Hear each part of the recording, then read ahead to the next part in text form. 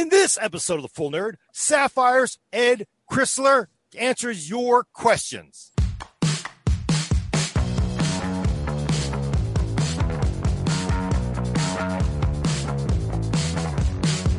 That's fine. We're going to go with your that. questions, but yeah. And your questions and my questions. Welcome to the special edition of The Full Nerd. I'm your host, Gordon Mong, with co-host Brad Charkis. Hello, Internet. Special guest, Sapphire's Ed Chrysler. Hey. And Adam Patrick Murray controlling the vertical and horizontal. Is it just Sapphire or is it Sapphire Technologies? I was looking and I had a hard time with it. Technically, it's Sapphire Technologies. Most people just call it Sapphire, and that's okay. enough. Okay, I wasn't sure. You know, I try to put the right thing in the description. So just as long as you're buying the video cards, I don't care. Because if you don't buy the video cards, I don't eat. And while I've got a little room for that, no, I need to eat more. I need to. And that's what we're here to talk about is graphics starving, cards. Man, I'm starving. Yeah, so Ed, you go way back in PC gaming. GPUs, right? I mean, you want to give us a little bit of your resume here so people... I first started computer gaming in 1977. That was on the Plato system, which was a big mainframe out of the University of Illinois, which you hear this all the time. It was the base of the internet. It really was the base of the internet. Because Plato would go out of the University of Illinois. It was like 25 colleges in the United States and about 15 colleges overseas, including England and South Africa. And I was gaming with people from England and South Africa in 1977. So, and then I moved my first personal PC about 6 months later. My grandfather bought me the TRS-80, the original Model 1.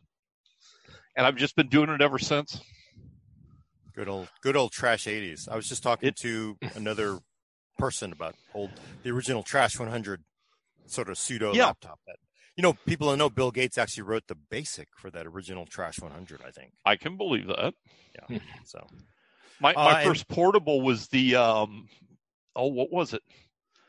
It was their luggable. I don't know if you remember this. It was like this weird shaped case with this metal front with two clips. You take the clips off. That was the keyboard. There was your monitor. It ran on CMP. It was like a 4P or something. Oh, but it was really deep, right? It was like it was huge. It was 50 pounds. Because I thought, and we're going to kick this off with the old school computer talk. Apparently, my favorite, like the form factor. There was a Compact 3 that I used, and when I worked in an accounting department at a software company, but it had a plasma screen, orange plasma screen that folded out. It was beautiful, and then the keyboard flipped on top, but it was a lunchbox size. So it was a lunchbox, not the suitcase. That was like tiny. Yeah, it was an incredible that was like at that time it was like wow. Was it a full PC or was it basically a smart terminal? No, it was a full 286. I don't remember. 286. Okay, yeah, the 4P's a little older than that. Yeah, it must have been a 286. It could have been. I'm trying to think of what the vintage would have been. Late 80s, so it could have been even a 386 at that time. But so it had a modem in it because it was. I mean, this is my company's computer, and they were like $7,000, but it had a modem in it. So I have a really good friend. We go way back when he was a PC gamer nerd, and he had a modem, I had a modem, so we both we bought copies of Corvette, and then we dialed up each other, and then we were racing in Corvette. I was using this luggable computer, and he had his computer. It was like, oh my god, so yeah, that was modems were fun. Well, they weren't fun when you were a kid. I used to play a lot of pen and paper games like Top Secret and Champions, and they had bulletin boards in their corporate office that you could go download extra material from. Well, when you're young, you don't think about long distance phone charges, something that the kids today have no idea what it is, and you're using a 300 baud modem. Okay, so you're downloading this file, and it's taking an hour and a half, 2 hours to download this file. And you don't think anything of it. Everybody in the house is asleep. Nobody needs the phone. It's all good, right? Then mom got the phone bill. I got what I had. Let the beatings commence. Yeah. Yeah, I was wondering if did she try to call up the phone company and dispute it, or just simply, okay, you're paying for this for the next 10 years of your allowance. So. Well, you got a lot of lawns to mow. She looked at the timestamp on the bill because it told what time of day the call was made, and she knew who did it.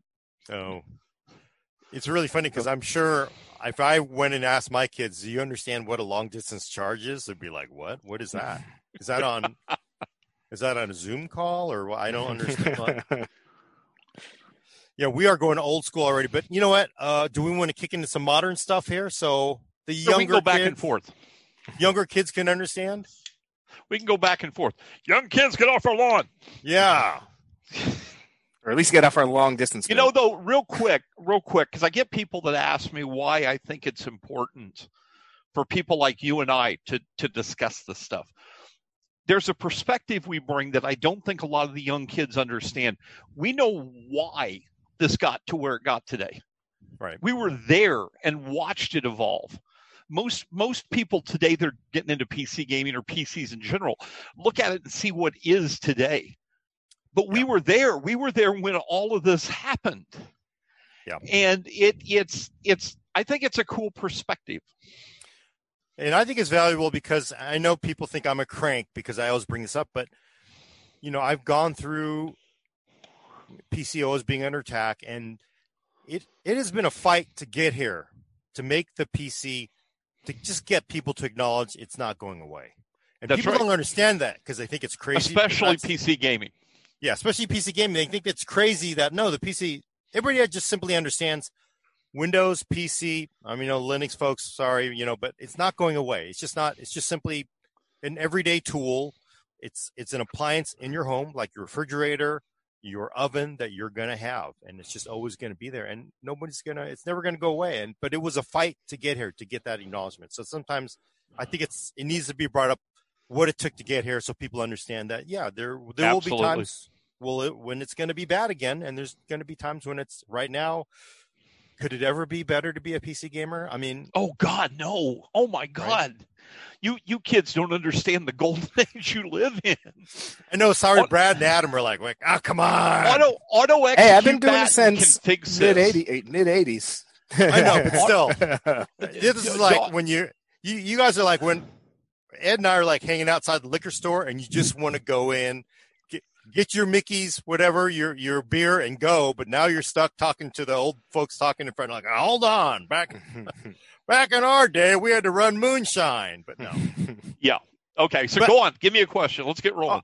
One of the first questions I want to ask, because, obviously Sapphire you sell reference boards, I believe, right? Your reference cards. Well, yeah. Every partner sells reference cards.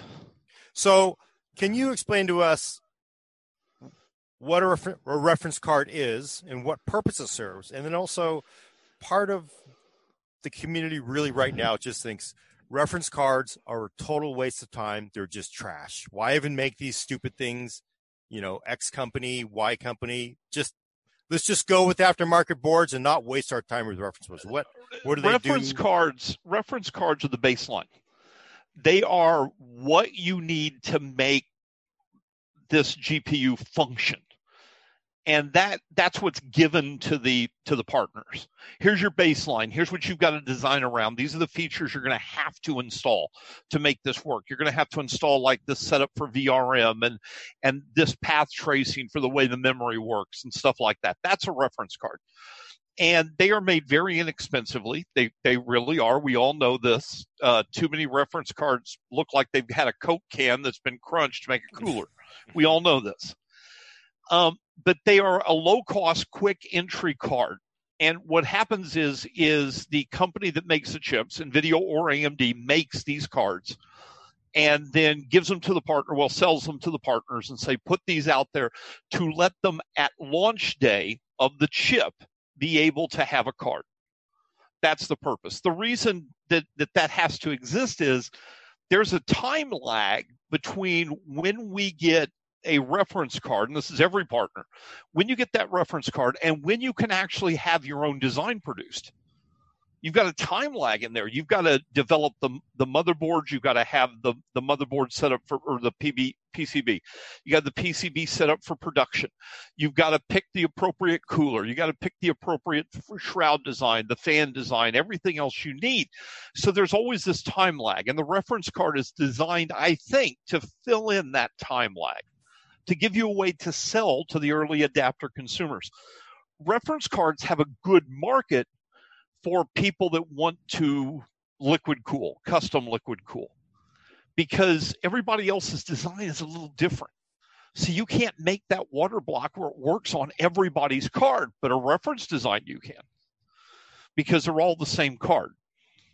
That's my opinion on why we have a reference design. So the people who think they just are trash, they're not trash. I don't think they're as efficiently designed as they can be. They're designed to be lower cost. That's kind of, well, okay, with the exception of some companies that charge you a premium for the reference card, evidently. I'm trying to be polite here, but they're designed to be lower cost. They're designed to be quick, simple production to give that gap filler until the partners can bring up their boards to full steam. That segues kind of into a question that I had, because it's something that doesn't get talked about publicly enough. I'm not sure how much you can say. Obviously, I'm talking general here, nothing specific to anything going on now. Just kind of wondering, what's kind of like the timeline for a graphics card launch? Like, what happens? Can you walk through the general process of how a graphics card launch? Well, a lot of this design stuff I don't get to be a part of. Okay. I'm not in the high-end technical part. I'm in the marketing end, but the marketing end has a place, and there's some basics that apply to all of this. Okay, so a company gets given a chip. You've got a chip now, and you've got to produce a graphics card. Okay, the next thing you have is you've got a target price. And this is usually defined by AMD or NVIDIA, but in some ways it's defined by the partner as well. So you've got a target price and you've got a chip. Now what you've got to do is do a balancing act. You've got to balance between features and performance and noise and cooling potential and looks and size, and all of this still has to fit within that price envelope. Mm-hmm. So there's always a give and take. There's always a pull down and a push up and another way that you've got to tweak these designs to make them function. People think that you just make the card, you throw it together, and you toss it out there. Yeah, and it's not that. It's actually a complicated process to get this balance in place.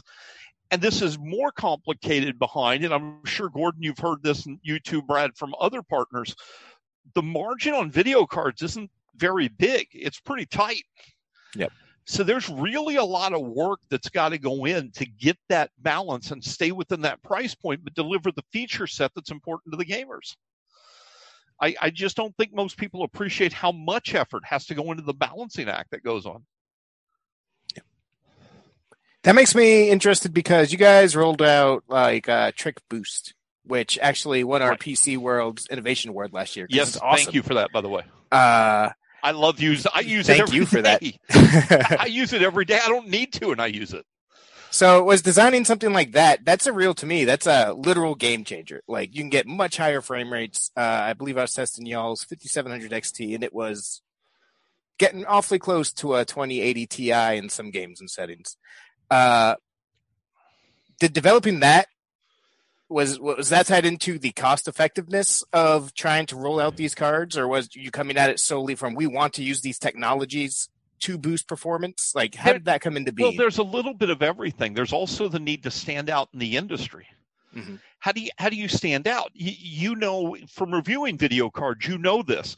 You take a reference design. Let's use 5700 XT. You take the 5700 XT reference design. You take the fastest out of the box overclock 5700 XT. The performance delta is 2.5-3%. Yep. There's just only so much you can get out of the chips. Mm-hmm. And so you can't get any more out of the chips. You got the similar problem with the RAM. So where do you innovate? Well, making a big cooler, everybody can make a big cooler. Everybody is. Make a quiet cooler. Everybody can make a quiet cooler. It really isn't. I don't know why some companies have trouble with that. It's really not that hard.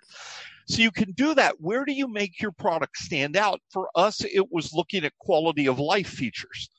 We brought Tricks Boost was an example of a quality of life feature, because now not only does it apply to this card, it applies to every card.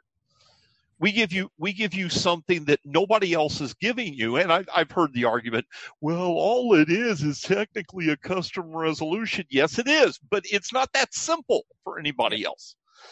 No one else is doing it yet. So we give you this really cool feature that works amazing, because it works not just in a small subset of games or a small subset of cards. It works across the board. And we added some other quality of life features to many of our cards. We added removable fans, easy removable fans. As of right now, I think we're the only company still doing that. We added the software BIOS switch for the Nitro Plus. I know that may not sound like much to some people, but if you ever deal with your BIOS on your video card, not having to open the box is kind of cool. Oh, yes. That's something that we're always looking at. We're looking at, how do we give the gamer more for the money they're paying for the product? How do we make our product and the experience we offer stand out amongst the competition? And that was a lot of the thought behind Boost. And it is really tough, because if you're basically, and I know people don't really understand this, but margins on all PC components are generally pretty tight. They're definitely very tight on GPUs. You can't, like, I'm going to undercut my competition's price because there's just nothing to cut. Everybody's got their big cooler, and so you're doing the software stuff.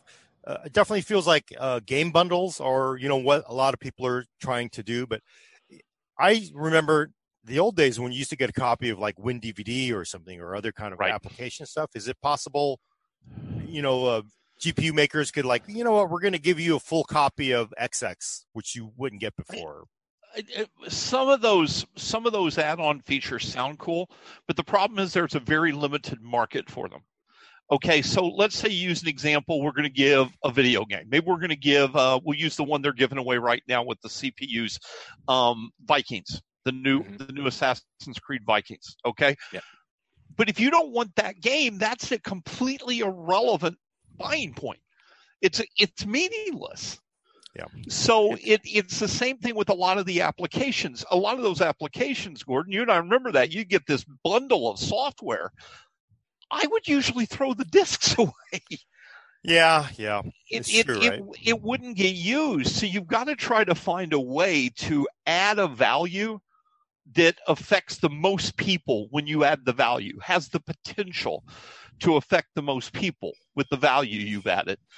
And I think Tricks Boost did a great job with that. I'm running a 5700 XT on a 1440 monitor. Technically, I don't need to use Tricks Boost.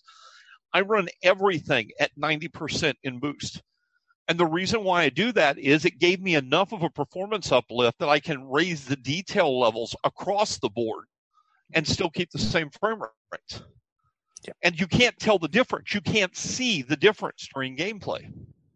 Yeah, if you're using, it's a little more noticeable with 10 people. If you're playing 1440p or 4K, there's no reason not to turn it on. I actually am really excited to have you on here explaining the stop process, because to me, Tricks Boost in particular, but all these software features you're pointing out really gave you guys some of the most interesting graphics cards to me of these last couple of generations. Like, Tricks Boost is a literal game changer, and I haven't seen it get a lot of press coverage, and I'm shocked by it, because like with all the issues coming out with the 5600 XT, all the game speeds and everything, you guys had the faster BIOS right out the door, even with the Pulse.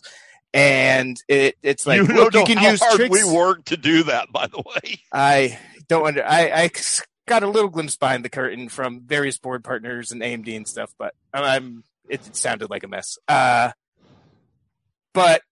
having that out the door on day one and being able to say, hey, we don't know how these other cards perform. Here's how Sapphire performs. And you had Tricks Boost on top of that, made it a no-brainer. We actually ran an article back when the 5600 XT came out, said, these are a big mess. You probably don't want to mess with them, but we reviewed the Sapphire Pulse. This thing has a BIOS out, and it has Sapphire Tricks Boost, so that makes it worthwhile. Go get one of those.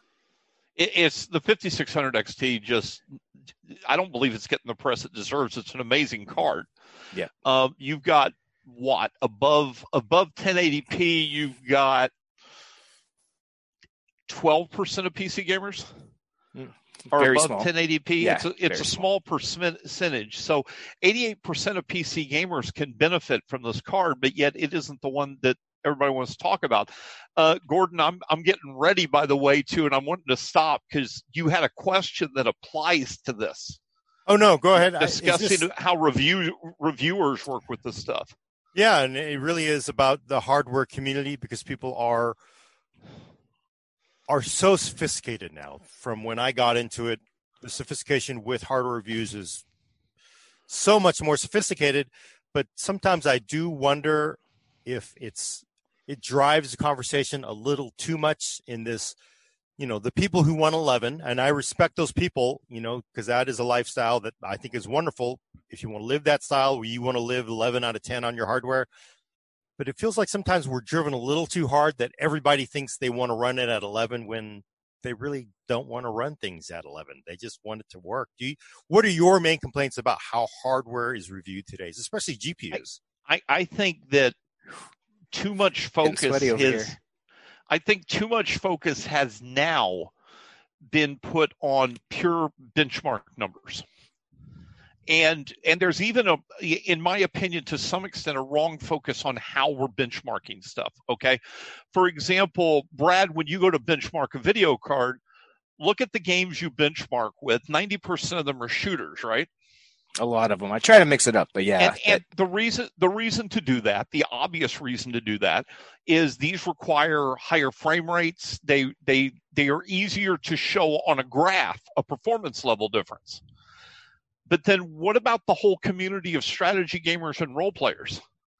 Yeah. That really just don't give a crap. There is a misconception amongst PC enthusiasts that I'm surprised it still exists. I mean, at some point you'd think they would have woke up and understand this. Not all gamers are PC enthusiasts. Majority of gamers are not PC enthusiasts. They don't give a shit. They want to just play their video games. Yeah, we're trying to get Disney sponsorship, but that's over now. They just want to play. I'm a sailor. Get ready. Here it comes. They just want to play their video games. Look, I'm not a dumb guy. I know how to change my oil. I know how to change brakes. Plugs, all this stuff. I know how to do this. I grew up in the country. You kind of had to learn this stuff. This was just part of life. We grew up doing this. I don't do this today. When I get in my car, I want to turn my key. I want to put it in drive and go down the road. If I have a problem, I call AAA. Now, it's the same thing amongst most PC gamers. They don't want to know this stuff. They want to be able to turn it on, play their video game. But the focus on all the hardware is on the enthusiast end, it feels like. It's the 5600, great card, not getting a lot of attention. The 5700 gets attention. When you go talk to enthusiasts, they're like, oh, but it's 1080p. That's what it's designed for. Well, that's the majority of gamers. The 5500 XT gets a really bum rap. Unless you need high refresh rate at 1080p, the 5500 XT is an amazing card. It does a great job for the value that you put into it. There just seems to be so much focus on the pure enthusiast end that I feel like the everyday gamers get shafted. They get shafted. They don't get the material they need. Now, Brad, you're not as bad. You're not as bad as most. Well, thank you. Okay. Because you actually do look at the everyday products. But I have gotten, not from major sites, but I'll get new reviewers that'll contact. This frustrates me, by the way. If you're a new reviewer looking for somebody to help you get cards, listen to what I'm about to say. I'll get a new reviewer and he'll contact me and he's trying to get his channel up. And Gordon, like I told you guys in the back, I did this for 20 years as a reviewer on a radio show, that I always had a nightmare getting companies to take me seriously because the tech industry didn't understand radio. Mm-hmm. And so I get it, and I want to help these small reviewers, right? And so I'll contact them and I'll say, hey, listen, that's cool. Let's see if we can help you out. I've got a 5500 that I can send you to look at. Well, my audience really wants me to look at a 5700 XT Nitro Plus. No.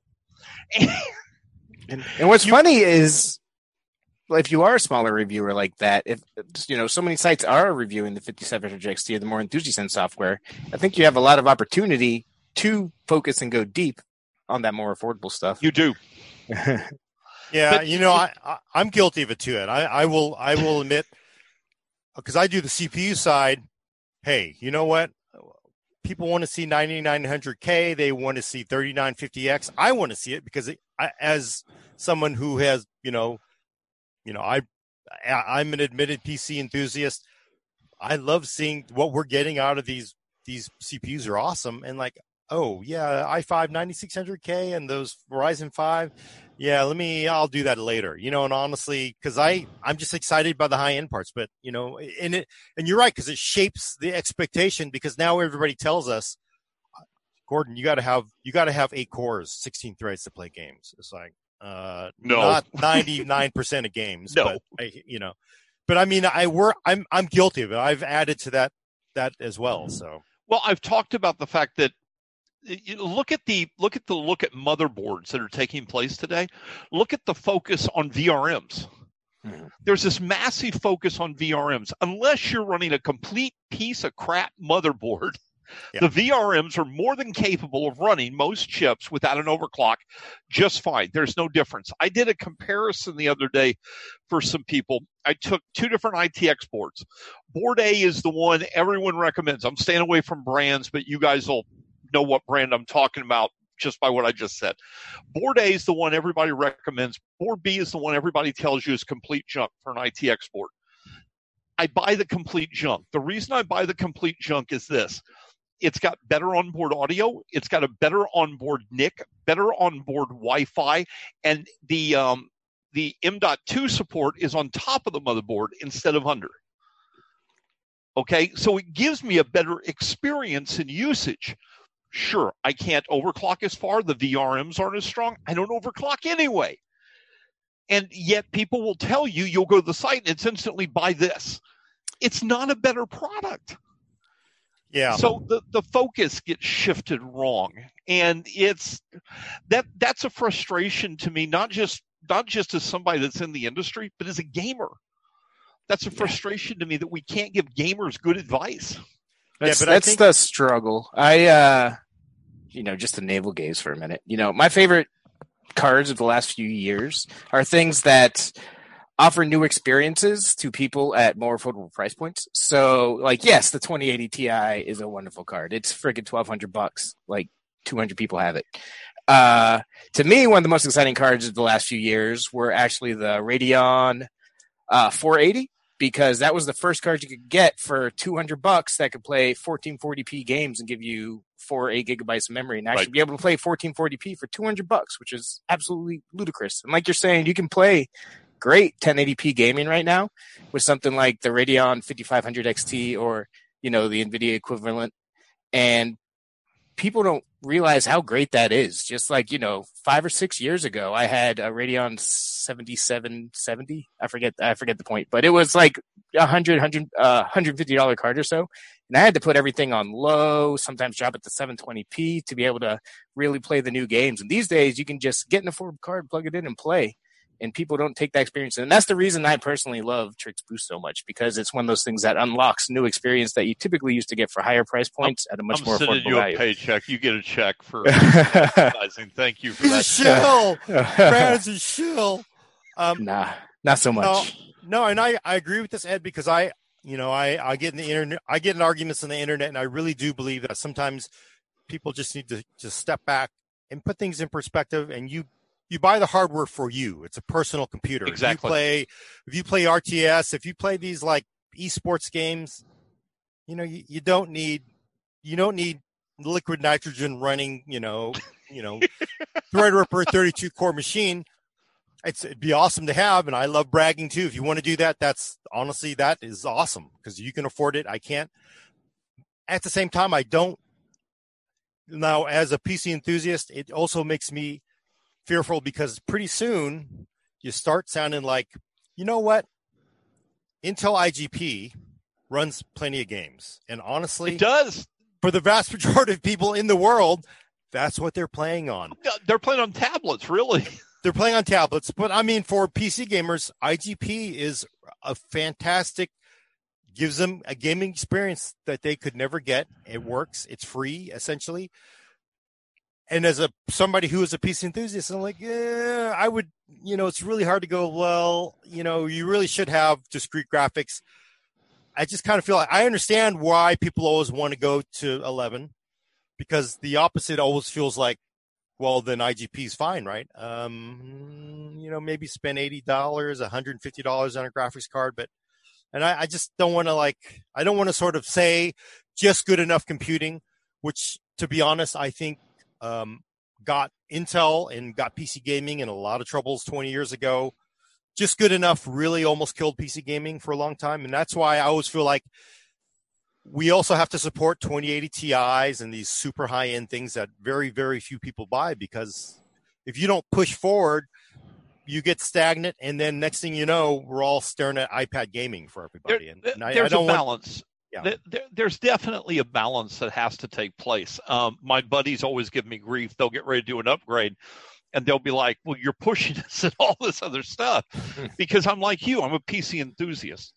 But there is also something that reviewers and people like you and I sometimes forget. A lot of the technology we play with, we didn't have to pay for. Yeah. And so that blurs the perspective a little bit. Okay. So I'm running here. Like I said, I got a 5700 XT. I've got a 3800X with 32 gigs of RAM running on a X470 motherboard and blah, blah, blah. I wouldn't have bought any of these, with the exception of maybe the 5700 XT, because I really like our Pulse cards. I wouldn't have bought this stuff because I don't need this level to truly experience it. And I hear people say, well, why do you use it? It was free. Okay. So there's a perspective with that. Now, Brad, to something you said, I say this a lot, but I still think it's hilarious. I have never seen you do this. Okay. So don't sweat here. I'll watch reviewers get these 2080 Ti's or these other ultra high-end $1,200, $1,500 video cards, and they'll gush over them. They'll be like, oh my God, this experience was incredible. Oh my God, at 4K, and it does this and it does that and it does all this cool stuff. And I'm thinking in the back of my mind, well, of course it does. It's $1,500. Yeah. At that price, it needs to make me a sandwich, fold my laundry, and vacuum the house once a week.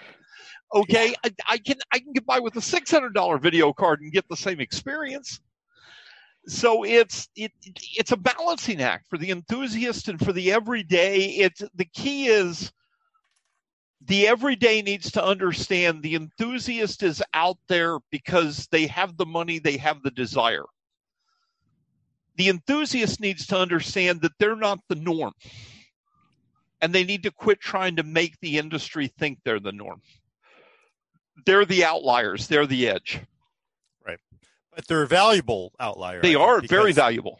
If the people, and this is why I never could understand I'm sure Team AMD loved all the pushback NVIDIA got, but there was so much pushback on the 20 series.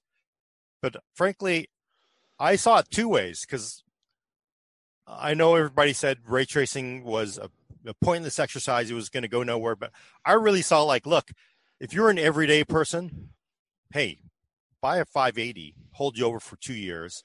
And the people that are spending the money to buy high-end graphics cards to pave the way, to pave this road, to make it so everybody can drive on it, they're spending their money to make it easier for everybody else. So I think it's both. There really is, everybody's right. But for some reason, you have two camps, because we see camps where I get people who say, this is insane. The 3950X is a total ripoff at $700, whatever. It's like, this is a 16-core consumer CPU. And then, so you get one camp is like, if this doesn't cost, Elena's not here, but if this doesn't cost $12, there's no value here. He's there in chat. But then you get the trouble. Anybody should, if you don't have a 64 core Threadripper, then what's up with you peasant? And it's just kind of like, can't we just agree that both things should exist, and there's a lot of that's a matter of purpose, as you said. If you're a PC gamer, I'm sorry, I've got higher end chips, and the 3600 is still fine. It's plenty for gaming. Yep. But if you're going to do live streaming and you're going to do high end rendering, now a Ryzen 9 begins to make sense. Yep. And the more time and money you have invested, if you're professional at doing this, then the higher end Ryzen 9s and the Threadrippers begin to make sense.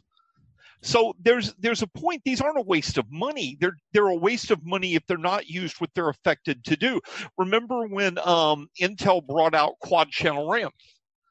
Everybody's like, "Oh, this is going to be amazing. Quad channel RAM is going to be great," and it was if you could saturate the channels.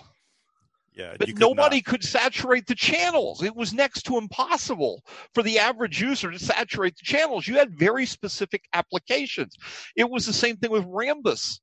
Rambus was a great idea, but you couldn't saturate what it was capable of doing. And it's the same thing with these higher end chips. If you're not going to make use of those cores, you paid for something you're not going to use. And before you say, please God, never use the term future proof. Okay. That triggers me when people say future proof. I've done it. I admit it. It's easy to fall for it. There's no such thing. The technology changes too fast. Yep. Well, the classic buy for what's available today. What always classic is DDR5 or DDR, when we get to DDR5, people say, well, if you buy DDR5, this is future proof because DDR5 will be the future. You make this investment in RAM, you can use it for whatever. But then, of course, the disconnect is always like, well, I could buy twice the amount of DDR4, and frankly, DDR5 at the beginning will be so low capacity and low clock that it's better to buy when it's mature and you're getting way more for your money. Is generally what happens. But when you buy the DDR5, once it's matured, DDR6 is just around the corner. Right. This idea of waiting for the newest technology is silly. You upgrade when you need to upgrade. Okay, if your games are slow, they're stuttering, you buy now what you need to fix the problem.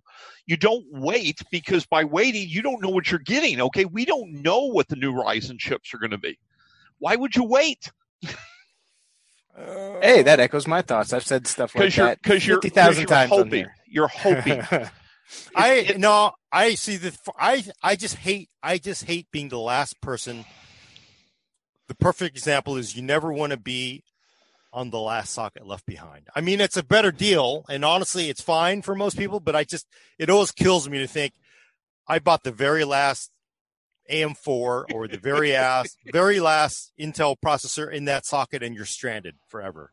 And you always think, I want to be able to put in that next CPU, right? Because that's always that. You always think it, but almost nobody ever does it. I know, almost nobody ever does it, but I have, and I can. But again, Gordon, you and I are outliers to this. Yeah, that's true. We're people at the literal bleeding edge of this technology, and it's an addiction that can get in the way really quick sometimes. Yeah. I have more buyer's remorse on hardware than I ever care to admit, because I'll buy it and I'll go, this is great, this is wonderful, this isn't any better than what I had. No, that was my issue actually with first gen Ryzen, because it came out with all the multiple cores and everything. AMD actually got pretty mad at me. But I was upgrading from an overclocked 3570K, I believe it was, the old, and I benchmarked games, I played games versus the first gen Ryzen chips, and it wasn't any faster in games to upgrade game wise, because I didn't stream or anything like that. Once you started adding more applications on top of it, it changed the picture, and it's a much different idea now. But at the time that Ryzen came out, if you had waited and bought into the hype and didn't wait for reviews and honest reviews, you'd think it was the greatest thing since sliced bread. But it didn't, functionally behave any faster in games than my 3570K did. Yeah, and that actually was. I think the internet was mad at you over that one too, Brett. Yeah, a lot of people were mad at me over that. But it is what it is. That's my job, to tell people, what I find. This and is what back I expect. to, though, the average user should skip a generation. Yes. Yeah. If you had a first generation Ryzen, second generation Ryzen was a nice bump. Third generation Ryzen made more sense to make a purchase of. Mm-hmm. So, Adam, I warned you that I would have no trouble going an hour and a half, didn't I? Oh yeah, no, We this got is great. through like one of his questions so far. No, this is great. I will say we have a lot of questions building up from the chat, so if we want to slip those in, let me know. I was going to say, Gordon, why don't we get to your next question, and we'll get a couple more yours out. I want to ask this question, though, because you point out, and we've been very much bagging on you said you've bought hardware you didn't need, you regretted it. Yes. But this is a real thing, and this, frankly, if I had a lot of money, it was worth it. But Ed, tell me that you have bragged to your friends about something you have, right? You like, come on, you must have like probably. You know what? Probably about the last time I really bragged about technology was. Gosh, I guess we were in the second or third year of the radio show, so that's been 20 years. At some point during the radio show, during all the reviewing process of hardware and software, the novelty of having the best wore off. Really? It wasn't as important. Well, you see, I used to be a hardcore overclocker, dude. You go back to the Celery 350, baby. I loved overclocking. I was overclocking everything. Hey, I don't want to hijack this, but that's when overclocking meant overclocking. Exactly. That's right? when like, there was I was like, value. People don't know this, but look, you went from 300 megahertz Celery to 450 megahertz. Which was the Pentium 2, was it? Yeah, this is a high-end chip. But you were getting, the cache was faster, but was faster but smaller. But in clock speeds, you're getting like a 50% overclock. When the hell have we seen an overclock not running on liquid nitrogen that you could actually get anything out of? Sometimes it feels like, why are we bothering? I would go even farther. With the exception of AMD products, this is going after Intel, but I think it's got to be done. Why did we remove overclocking from low-end parts? If I'm paying for an expensive processor, I shouldn't have to overclock it. The cheap one is where I'm going to want to overclock it. That move by them was a pure money grab to stop people from buying low-end parts. Well, it was clever, right? It was clever. It was clever, but it pissed me off. And yeah. It pissed off a lot of people in the technology world. AMD, one of the smartest moves they make was just unlocking everything and saying, here it is, it's unlocked, go for it. That was a great marketing move by them. It's true, but even so, AMD low-end parts and Intel has some of its low-end unlock parts. You're still not touching the 300. No, you're right. The comparative isn't the same. You're right. We don't have this 40, 50, 60% overclock on every day, not on just liquid nitrogen and good for a half an hour before something explodes. I'm talking every day run crisis mode, 6 hours a day of gaming. You don't have that anymore. Overclocking as it used to exist has ceased to exist. Yeah. That said, going back to what you were saying earlier about thinking about the everyman, I think it's actually an improvement on things. As much as, I love overclocking. Like, I use that to get extra years out of my chips once they start to get slow. And that's a good use of overclocking. But I think it's great that the way intelligent boost and stuff happen these days, like the vast majority of normal people who just do plug in their stuff and go for it, don't have to work for that extra 50%. The way all the boosts and everything work, you're getting the reason we're not overclocking so much is partly because they're giving that to us out of the box. Right. And I think that's a good thing. Or I've sort of looked at it as AMD and Intel have taken all the overclocks for themselves. Yeah, right? Sure. There's no reason we're going to use that. We're going to no. I mean, which is good, right? Because every nerd is not going to go in and overclock their K part.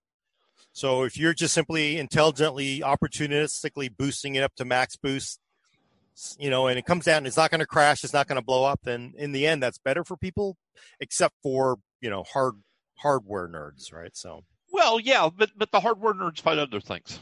Yeah, they find other things. But, I'm bragging rights. I just want to say bragging rights is a legitimate thing. Is a real thing. It is. And I won't take anything away from people who want to, if you want to pull up with your Corvette in front of my house, or my friends all own really, really nice BMWs.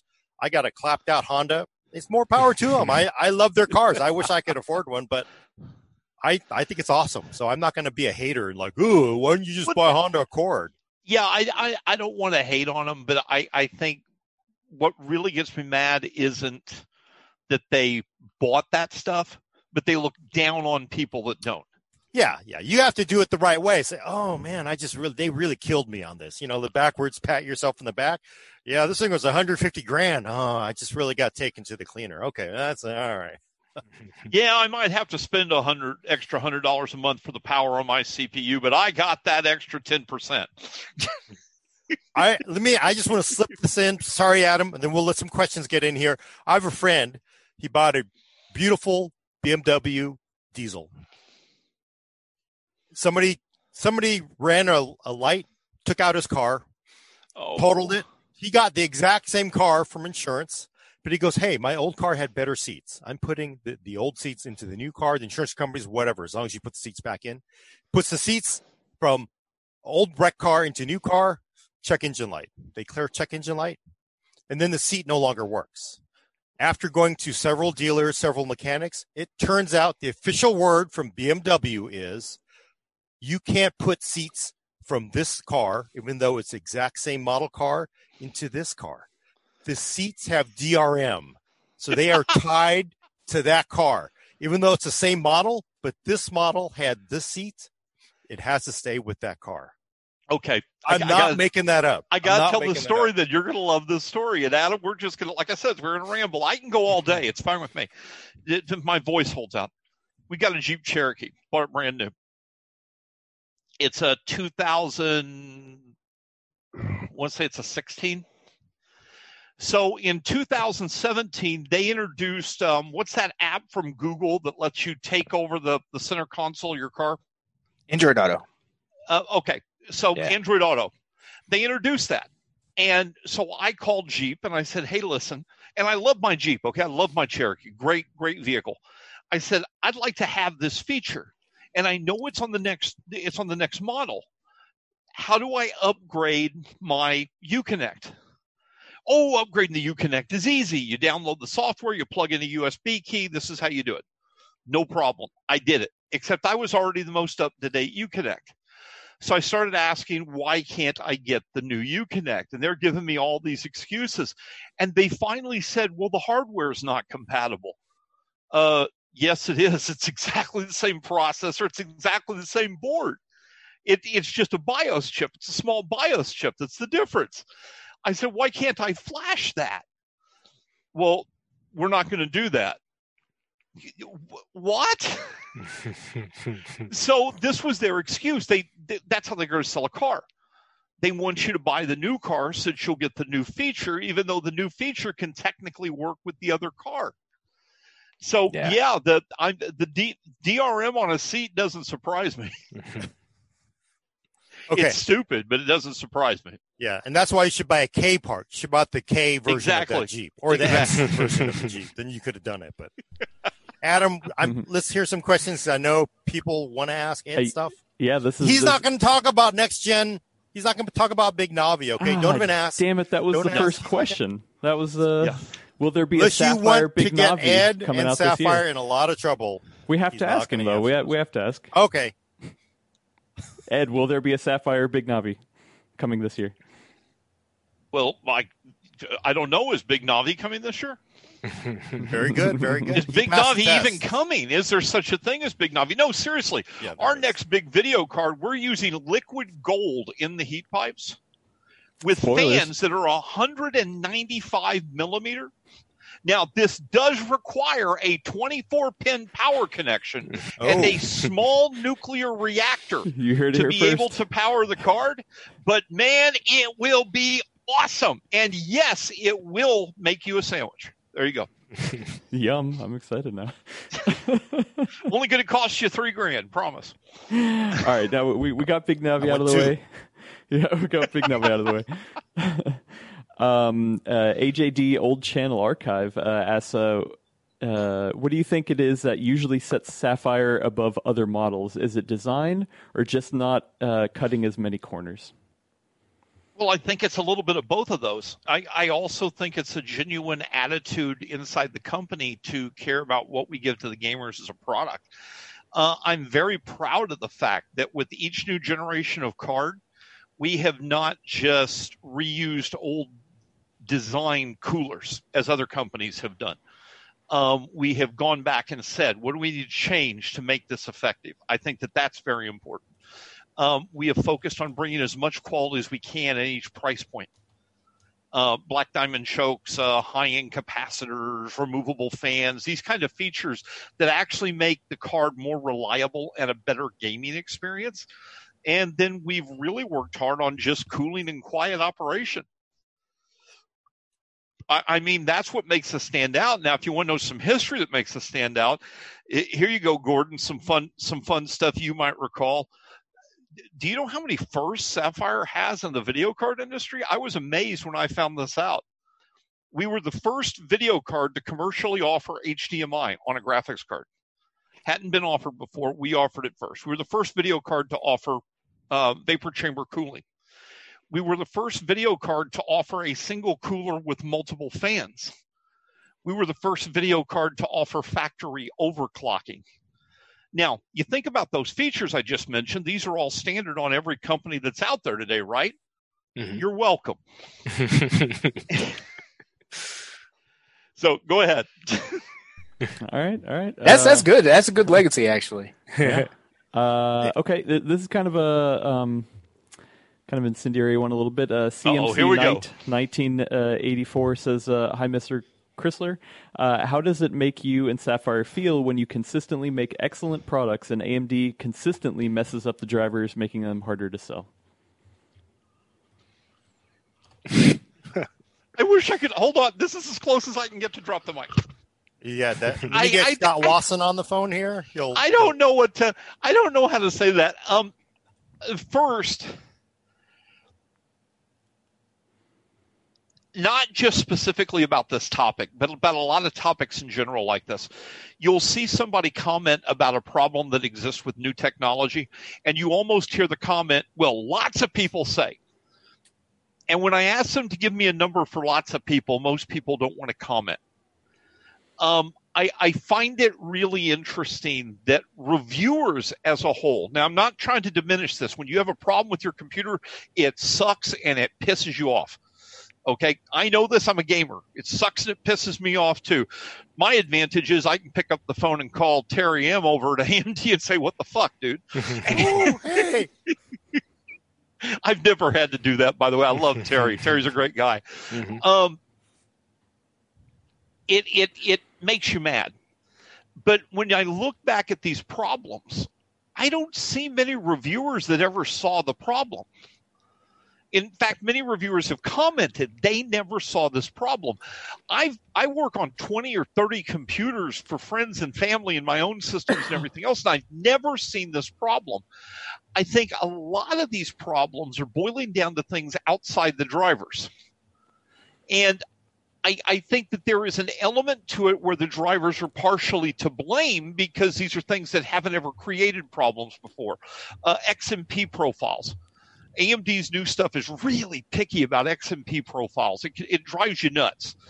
It's the same thing with M.2 drives, I've noticed. That some M.2 connections can be pickier than others. You've got the fact that the power supplies can be pickier. In many cases, you can run a pigtail and you're fine. But in a few cases, you just can't. You've got to run dual cable. BIOS upgrades, background software. There's a whole slew of items that created this mess, I believe. And the biggest thing I have found is if you ran a clean, up-to-date system, the mess disappeared. Yep.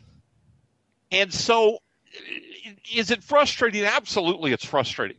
It's frustrating when you go into a post and you see somebody say, well, it affects just lots of people. Okay, define lots. If you're selling, let's say you're selling 100,000 video cards and 10 people have a problem, I want to help those 10 people, but seriously, you can't say that that's a massive issue. it's a difficult position because you want to help everybody. You want to make sure everybody has a great gaming experience. That's my goal, is that everybody has a great gaming experience. I help people that don't even buy Sapphire cards. Shh, don't tell my boss. I'm personal time. I do. I help anybody I can, but it's that question's kind of loaded because I think it points to a mountain that's maybe a foothill. So I hope I answered that without making him upset, because I understand the anger and the frustration. I really do. Yeah. When you get stuff and it doesn't work, it sucks. Just to back up some of the points that you said, though, like in journalism, one of the first things, like if I'm editing an article that, say, Gordon filed, if he says, many experts say this, I throw that back at him. Like, you can't just say many experts. You gotta link me. You gotta give me, why are you saying this? So that's, Gordon, you've been doing this how long, and you're still doing that crap? No, it's just an example because he's sitting here. I did it the other day. That's why. But yeah, I'm one of those reviewers who has never had a problem with the 5700 XT. That's using it both in my GPU testing system, which is fairly clean because that's the whole point of a GPU testing system. I've also used them a bunch in my personal system because I try to move around to try to get a feel for what actual people go through. And I haven't seen any of those issues. And like Hardware Unboxed was the one who first put the big spotlight on that. And they themselves say, hey, we have like 6 systems that are running 5700 XTs all the time, and we're not seeing these. So it is very case dependent. I just not really adding anything to the conversation. Just wanted to say what Ed is saying here definitely has roots in reality. Just I'm backing up what he's saying. Yeah, and then it's classic. If you go into Reddit and you go into any PCOEM's forums, subreddits, you're going to see a lot of people that have problems, and it's amplified because you're only seeing people who have problems. Because people who have problems, they go and look for solutions from those forums. If you don't have a problem with your computer, usually, but I mean, the vast majority of people who don't have problems, they're not going to go.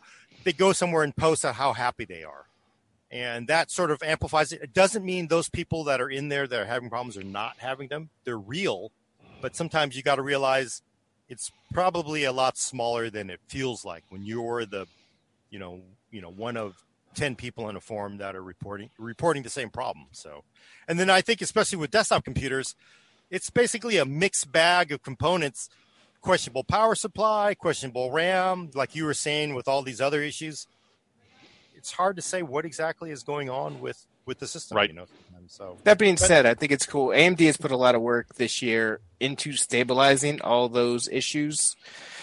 Since I think like March, they've released 2 or 3 massive updates devoted specifically to bug fixing. And there are a lot of them. If you go through the actual bug notes, the release notes, like a lot of them are like weird edge cases like that. It's like if you're running Chrome with a video while also running World of Warcraft at this specific resolution, then you might get a black screen kind of a deal.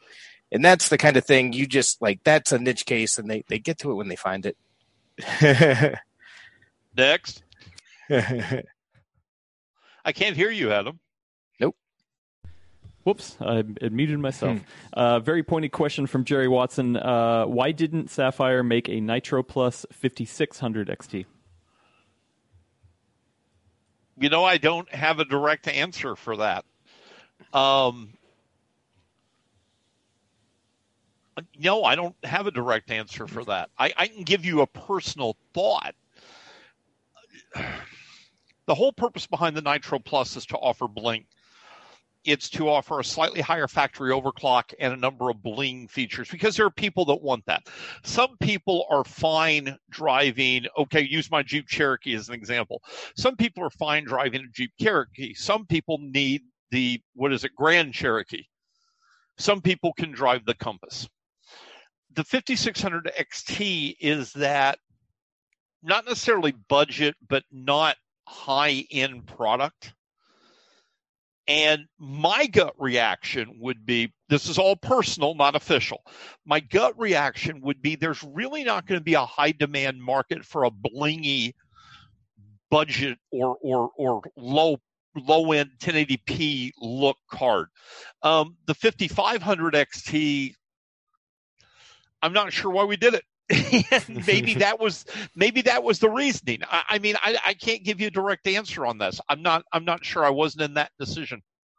Okay, along the same lines, AMAC 308 asks, does Sapphire bin the chips they get from AMD to determine which cooler model it gets put in, Pulse versus Nitro, as an example? Well, yeah, there's always a binning process that's going to take place. And when you're determining a video card, the idea behind the binning is this. If you've got, say, target speed A, what percentage of chips can reach target speed A? Well, if 75 to 80% of the chips that you get can reach target speed A, that means that's a good target speed for the mid-range to lower range version of a chip. But what if you're only getting 20, 25%? Well, that's going to go to the higher end. So there's always a binning process that takes place to try to determine what the most effective target speed ranges are versus production quantity. And that's everybody. That's what everybody does. Okay. Here's a good one from Dennis Siberian. For a long time, Sapphire brand was strongly associated with budget and utilitarian segment of the market. Why do you think that was the main reason behind that? You know, I'm trying to figure out when that happened. Sapphire has been pretty much considered the premium AMD brand from day one. Gordon, do you know a time when Sapphire was considered budget? You know what? I think the perspective on that question is, it's not that Sapphire. You're right, because Sapphire was always the high end version of AMD. But to be frank, AMD, there were periods where, you know, you didn't have a 1080 Ti competitor. There was no 2080 Ti competitor. So when the very best, you know, 580. Okay. Yeah, then you're like the same thing. AMD equaled budget, so Sapphire. Right, and that's why I don't think necessarily Sapphire, but I do think that, again, people want $1,200 video cards. They want $1,000 video cards. Well, they like to believe they want this. We've had this discussion internally. Yes. If I do polls to ask if people would rather buy a Pulse or a Nitro, they're going to overwhelmingly say they want to buy a Nitro, yet the Pulse sells better. Yep. And but I guess it's easy to wish. It's easy to wish. Yeah, I mean, everybody wishes they had it, but it's a classic Halo thing where, you know, you go in to look at the Corvette and you drive away in a Chevette, right? So that's, there you go. It's really true, because AMD has done very solid business with mid-range, budget cards, and they have not had a leadership card. And all of us all the time are saying, when you're going to have a 1080 Ti, when you're going to have a 2080 Ti killer, right? Is Big Navi going to really knock off the 20 Ti, right? And that's driven by people who are always kind of like, nobody wants to see like, ooh, I really want to see Tercel versus Civic. You know what? Tercels and Civic probably sell about 10x the amount of high-end cars, but people don't want to talk about it. Because, you know, people, you know, Tercel. Like to dream that they're going to have the yacht. Yes. Instead of the bass boat. So I think that's a big part of it. So for me, just to add some other perspective, I don't post on them super often because I try to mostly lay low, but I'm always watching Reddit forums of all various types. I subscribe to 10. Thing. I don't mind it. It depends on the ones that I'm on. But there's a lot of times, like when a new AMD graphics card does come out, Sapphire doesn't tend to have the Nitro out on day one. They tend to wait a little bit, get it right, put it out. And you will see lots of people say, I'm going to wait and see what Sapphire offers with the Nitro, because I think Sapphire has established itself as a brand that put a lot of thoughtfulness into it, and people are willing to wait for it. So I would say in recent generations, at least for the last 5 or 6 years, I can't really speak too much before that because I wasn't monitoring the forums as closely. People associate Sapphire Nitro with, you know, probably one of the best AMD experiences to offer. You know what? I want to go with one other point with that, and it applies to reviewers, video cards, hardware, all of this. Being first isn't as important as being the best. I think we see this a lot in the review industry right now. Everybody wants to be the first to have a review. But some of the best reviewers aren't necessarily the first ones to post. It's the same thing with the hardware. Yeah, I know everybody would like us to have a Nitro day one on launch. I am happy that we take our time, and when it comes out, it's an amazing product. And I think that's important to not just always be first, but to be the best is important. I might sound like I am a shill this conversation a couple of times, but that's because personally, like I've tested the last 2 years have been like a death march of graphics cards releases. Like there's been one a month. It really and it's has just been. like I've tested tons of variants of all kinds of graphics cards. And of all the graphics cards I've tested this generation, like I genuinely personally prefer the Nitro 5700 XT. Like every aspect of it, it's virtually flawless, and that's the reason I keep singing its praises, because I've tested a lot of cards and that card is great. So I might sound like a shill, but it's because I've tested a bunch of cards and that is a very good graphics card. That's more for the audience, maybe necessarily for you, but I just wanted to say that out loud. All right. Next. I got a question that can dovetail into Gordon's ATX argument. Is there a way to design a powerful graphics card with extensive cooling solution without it causing GPU sag and a necessity for support brackets? Okay. So, GPU sag, by the way, is almost never the GPU. Jay's 2 cents. Sorry, I've got to mention another YouTuber there. Jay's good. Jay's good people. Actually showed that there is a way to fix the sag with a screw at the back behind the motherboard tray. That it's the looseness of the brackets, it's the way it fits. That's what causes the sag. So even with smaller cards, the potential for sag exists. The reason for sag isn't so much how heavy the card is, it's the length, and you're creating that leverage that's causing the sag. That being said, I would like to see smaller form factor cards come along. I'm a big small form factor enthusiast. I love SFF builds. And I would like to see smaller form factors come along. But, now here comes the but. The market creates certain illusions. There are illusions that a smaller card has to be a cheaper card. And that isn't necessarily true. We're finding this out with really high quality ITX motherboards. They're actually more expensive because they're more difficult to produce. It's the same thing with a smaller video card. To be able to get that really super efficient cooler. And that's the other side of that. Often to get that super efficient cooler, to get that lower power draw, you have to lower clock speeds. Well, you've got a lot of people that buy video cards based on what it says the clock speed is on the box. And these are factors that make it difficult to build the small cards. Now, I want to see them done more. I've been one of them within Sapphire leading the charge that we need to do this more often. When we introduced the 280 ITX, which was one of the first ITX cards available for AMD in any lineup, that was because I went nuts crazy on emails with our design team, and I got feedback from the guys at LAN OC talking about it when I attended their LAN event. And by the way, that's something I love about our company. We listen when we get feedback. But it's just really hard to get these cards out there because there are misconceptions. And those misconceptions force pricing in the wrong direction, force performance in the wrong direction, and that ends up meaning that you have to have a bigger cooler. It's a catch-22. But I would love to see small form factor cards. I want to see a return of single slot cards. I miss those. We can get the really crazy small. Good Lord. I would love, like I have a really, really tiny case up there, right there. And if I could somehow slot a single slot card in there, I don't know if anybody can produce a single slot card with the current chips. Yeah, I don't think I'm not sure that they can either. At the very least, they're not. So, yeah, nobody is. So.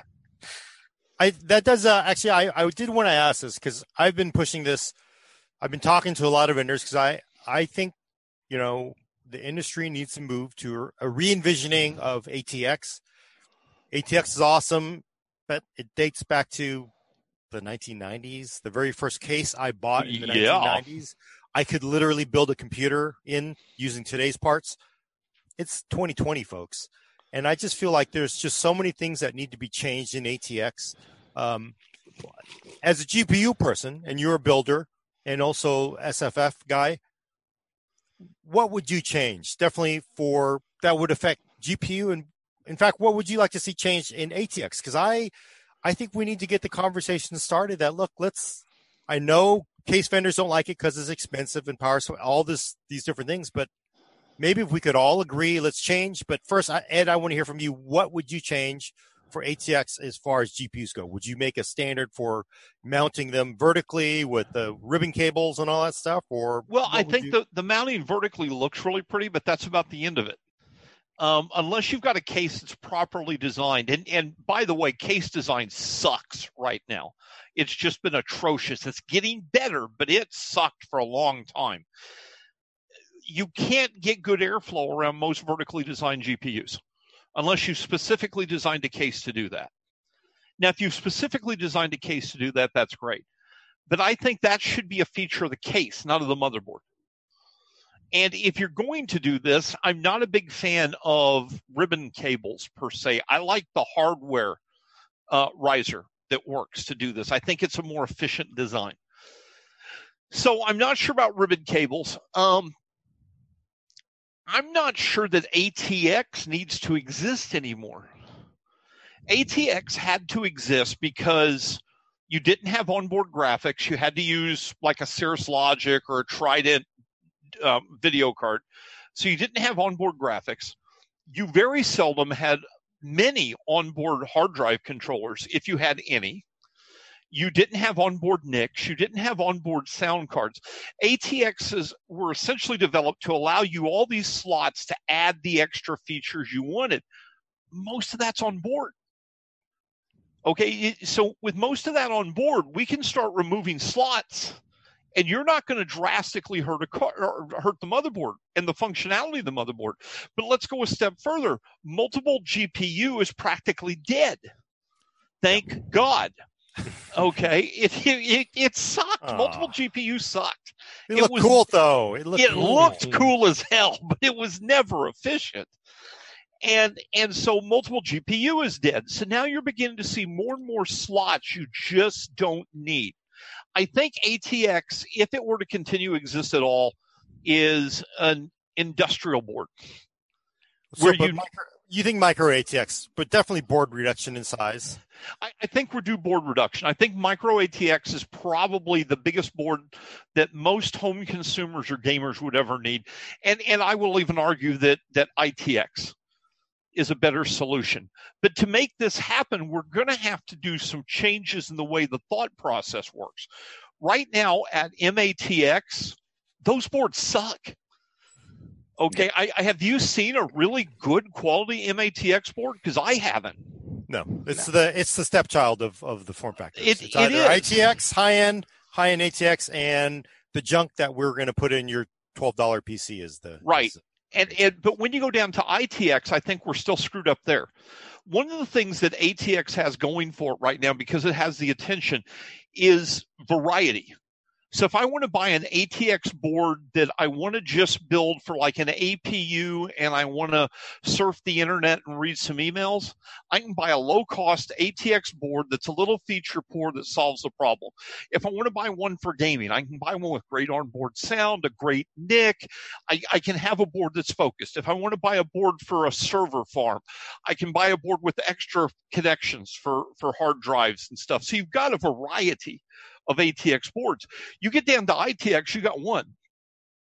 Okay, and I think we can change that. I think we can have an ITX that's designed for APUs.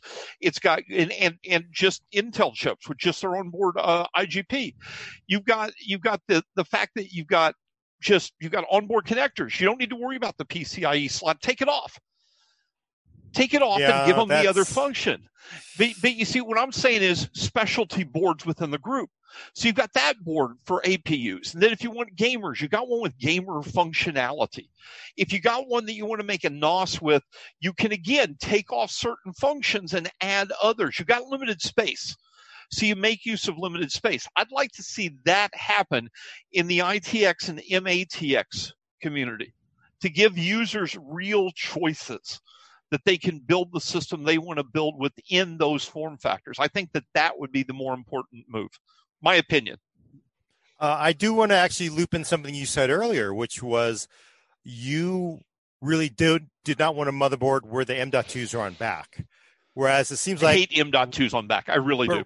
But rear mounted the rear mount does give you, it does use that surface area, which is very limited. It does. Why do you both hate the rear mounted M.2s? You want this first, Brad, or me? No, you go. You're the guest. The thing I hate about it is most cases are not designed without modding to allow easy access to that. If I need to change that drive for any reason, I don't have easy access. The other problem is the airflow on the back of a motherboard is non-existent. There is next to no airflow. I don't care cases. There's just no airflow back there. The top, you've got at least some airflow. Even if you don't have a cooler on it, you've got some air moving across it. So those two factors combine to me. It's not that it doesn't work, and I've got systems with them built on the back. It's just if I've got my druthers, I want them on top. Yeah, I'm 100% the same. For me, it's more the cooling than the placement. Because honestly, I don't switch out my SSDs that often. I don't need to actually physically access them. When I do have to do that, I prefer them in the front. But to me, it's more SSDs can be very temperamental if they get too hot, and cases just aren't made with fans in the back like that. So that's the thing is they just shoehorn them on the back of the board. Right. There's no standardization. But if we sort of rethought ATX and you say, look, here's the keep outs, here's where your case should have access for storage on boards. So in all these boards, rear mounted M.2s will have this cut out in your case enclosure. I don't know that an ATX board has a rear mounted M.2. No, they don't because there's so much space. But right. But so my thing though is when they're on front, which I think is fine. I do prefer that, except they put them on front. And then they put on the cool, big-ass, fancy heat spreader. It's like 12 inches across. And you're like, to get to your M.2 drive, you pull all the cards out. Then you got to pull the heat spreader off. And then you can get your M.2. Unlike review boards, I'm just forget it. I'm leaving that stupid thing off. I've got 3 different boards here that I don't have to do that. I can pull the cooler without pulling the GPU. Oh, okay. It's just a lot of them that I have just don't do that. But if you put it in back, but here's my other ideas. You put it on back.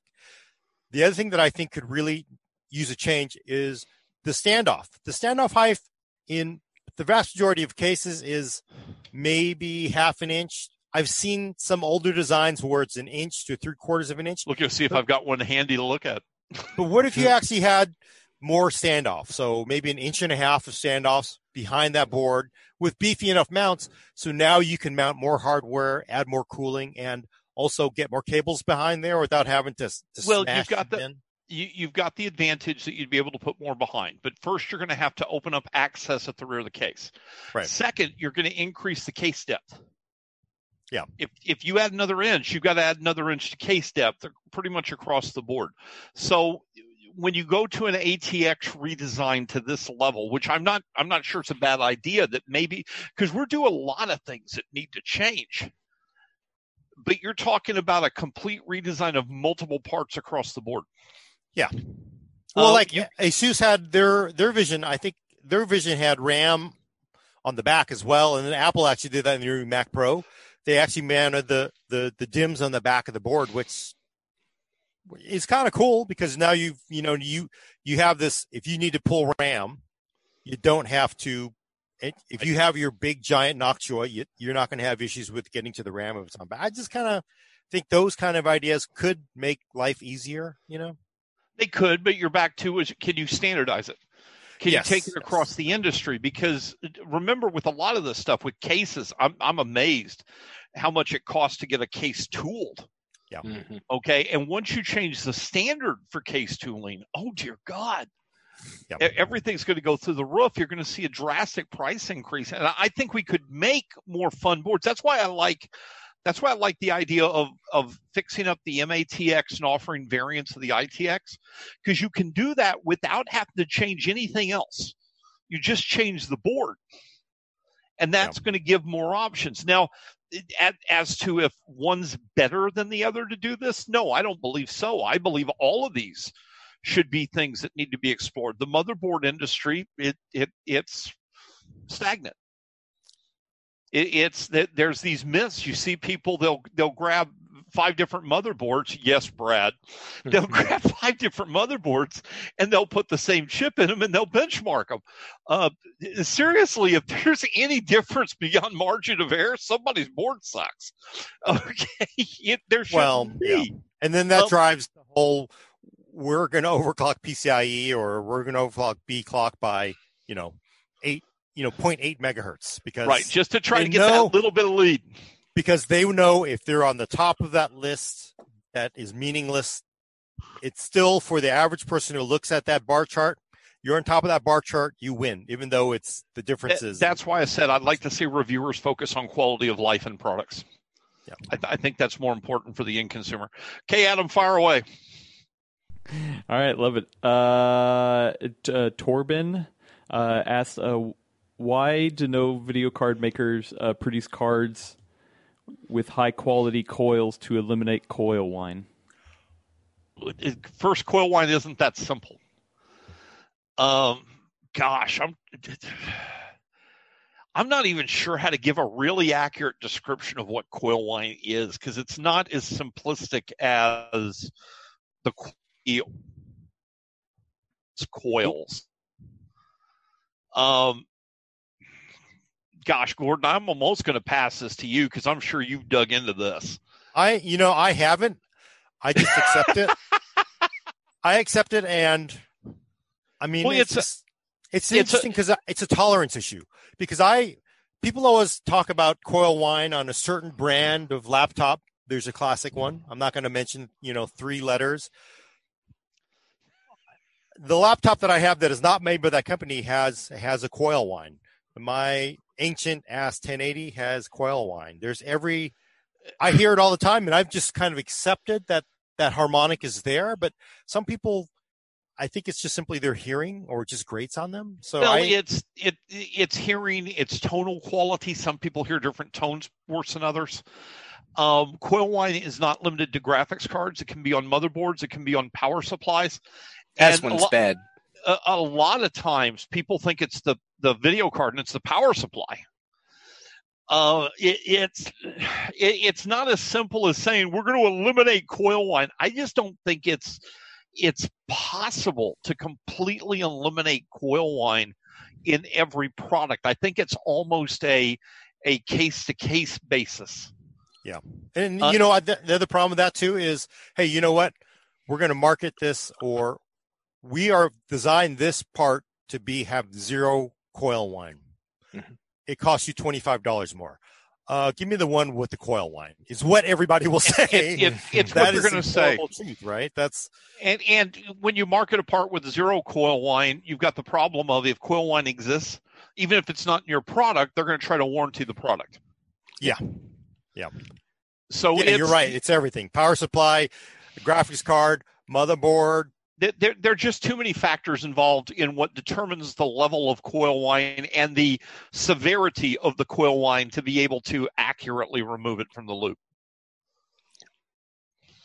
Okay. I got an interesting one from Janik, and I'm going to expand on this. What about giving a USB with the drivers inside the package instead of a CD, or would that be too expensive? For me, I'll add to this. For me, I don't even use it. Even if you put a USB in there, I wouldn't even use it. I always just go straight to the website, get the latest one. Don't even worry about that stuff. Wouldn't that help get rid of? I don't think I've seen a driver CD in the last, and Brad, correct me if I'm wrong, the last 3 or 4 cards that we've released, I don't think we've put a driver CD in them. No, you guys don't. A lot of companies don't. A handful of them do. Okay. There's no point. Yeah. High speed internet. This isn't like the days of modems when we had 300 baud and long distance phone calls. Everybody, okay, not everybody, but the majority of tech enthusiasts and gamers have some level of internet access. Especially if you're buying a graphics card. I mean, you need to get Steam. If you're buying a graphics card, you've probably got some decent internet access, and you're going to go download the latest driver. So putting that stuff in is just extra packaging that gets in the way. I still feel like I see a lot of motherboards that have CDs. Motherboards do. Motherboards do. Yeah. And I think you have to realize when they package something for sale, it's often for international sale, and some people they still have optical drives, and if they didn't have, and especially on a motherboard, there are a crap load of drivers to install on a motherboard these days, and I think having that disk is something, if they don't do, then people would complain. So, and the cost of a CD is probably way less than the cost of a USB like drive. a penny. Yeah, probably a penny these days still. So I have a question though, Ed. Had to remember my name. Too many of the beards are confusing him. No, because I just realized, because talking about this is like DVI. This is what bugs me, because I still got monitors in our household that are still on DVI. Everybody's gone to HDMI and DisplayPort. And for me, I'm cursed because we run dual link DVI. So we can't buy the $12 single link connectors on Amazon. It doesn't work. And I'm like, well, I've never seen a dual link DVI adapter that goes to 1600p. They're all like, they top out at like 14. I don't think there is one.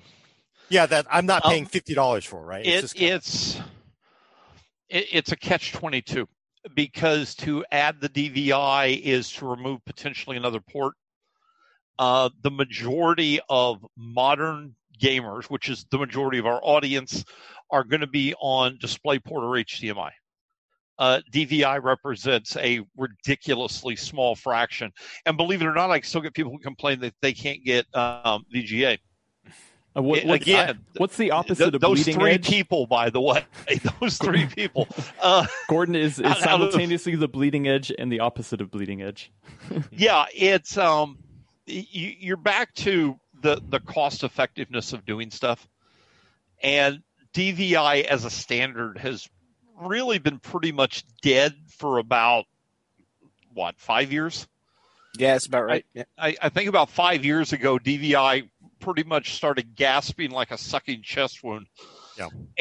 And now it's just not there. If you go to buy a monitor right now, buying a monitor that doesn't have DisplayPort or HDMI, you have to work hard at. You have to try to find a monitor that doesn't have one of those two. Well, it sucks. I know. It's just a bummer thing about monitors. It's one of those things, you're never going to want to give up your HX case. You never want to give up your monitor. Monitors, 15 years people run. There are some brands that will spend the extra money to put them only on cheaper ones. So if you can give up your thirst for the bleeding edge, Gordon, you can go and get yourself a nice affordable one that might have it'll have DVI connection on it. Yeah, if I go for a very low end card. I want to find a 1440p CRT. Yes. Because the image quality, the lack of issues with refresh rates, just awesome. A good flat screen CRT. Oh my God. Digital Foundry did a good video playing Control on a CRT. Oh, that looked amazing. Of course, you'd need a desk that could support a half ton that's set 6 feet from the wall. But with the explosion of retro gaming, I'm surprised nobody's tried it yet. But it's probably very cost prohibitive with all that extra glass. I'd be curious if they couldn't make a smaller CRT with the technology that's available now. I'm just thinking you can't, because it's so cost prohibitive, because all the factories, because nobody wanted nobody them anymore, makes it. So nobody makes it. It's like Polaroid, or as Adam knows, wouldn't that be wanted, fun to be able to get that kind of image quality again? I still have a CRT, a 17-inch Mitsubishi downstairs that's been in my basement for 20 years. Dang. So, I regret giving up my Trinitron back in the day. I will say I have a friend who worked at a very large 3D rendering house, and when the switch was happening to, flat panels, they would go through, when they were in the company, they were taking all of the CRTs and they were putting them in a warehouse, because he says for color critical work, they needed the CRTs. And they were amazing. They would go through accounting, take their CRT, put it in a warehouse, give them a flat panel. Accounting was happy, but they knew they wanted to have that CRT one day to get to. So nice.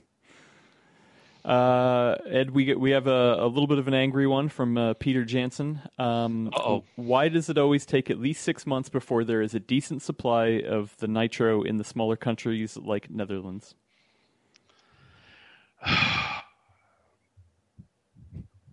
Well, first we have the problem that we sell out nitros almost as fast as we can make them in the bigger markets. That is just a fact. We sell nitro cards really fast, especially on initial releases. So I think a lot of what you're probably seeing is just the fact that the big markets are moving them so fast that the smaller markets are forced to wait because the bigger markets are steady constantly for sure cash. The other is just welcome to the joys of international sales. I get people from Australia. They'll send me angry notes of, why do I have to pay so? I can't do an Australian accent. Why do I have to pay so much for this card? And dude, talk to your government. Okay, leave me alone. Okay, that's the other thing. We'll get discussions. People ask us about the pricing. Why is the price gone up? Why is blah blah blah?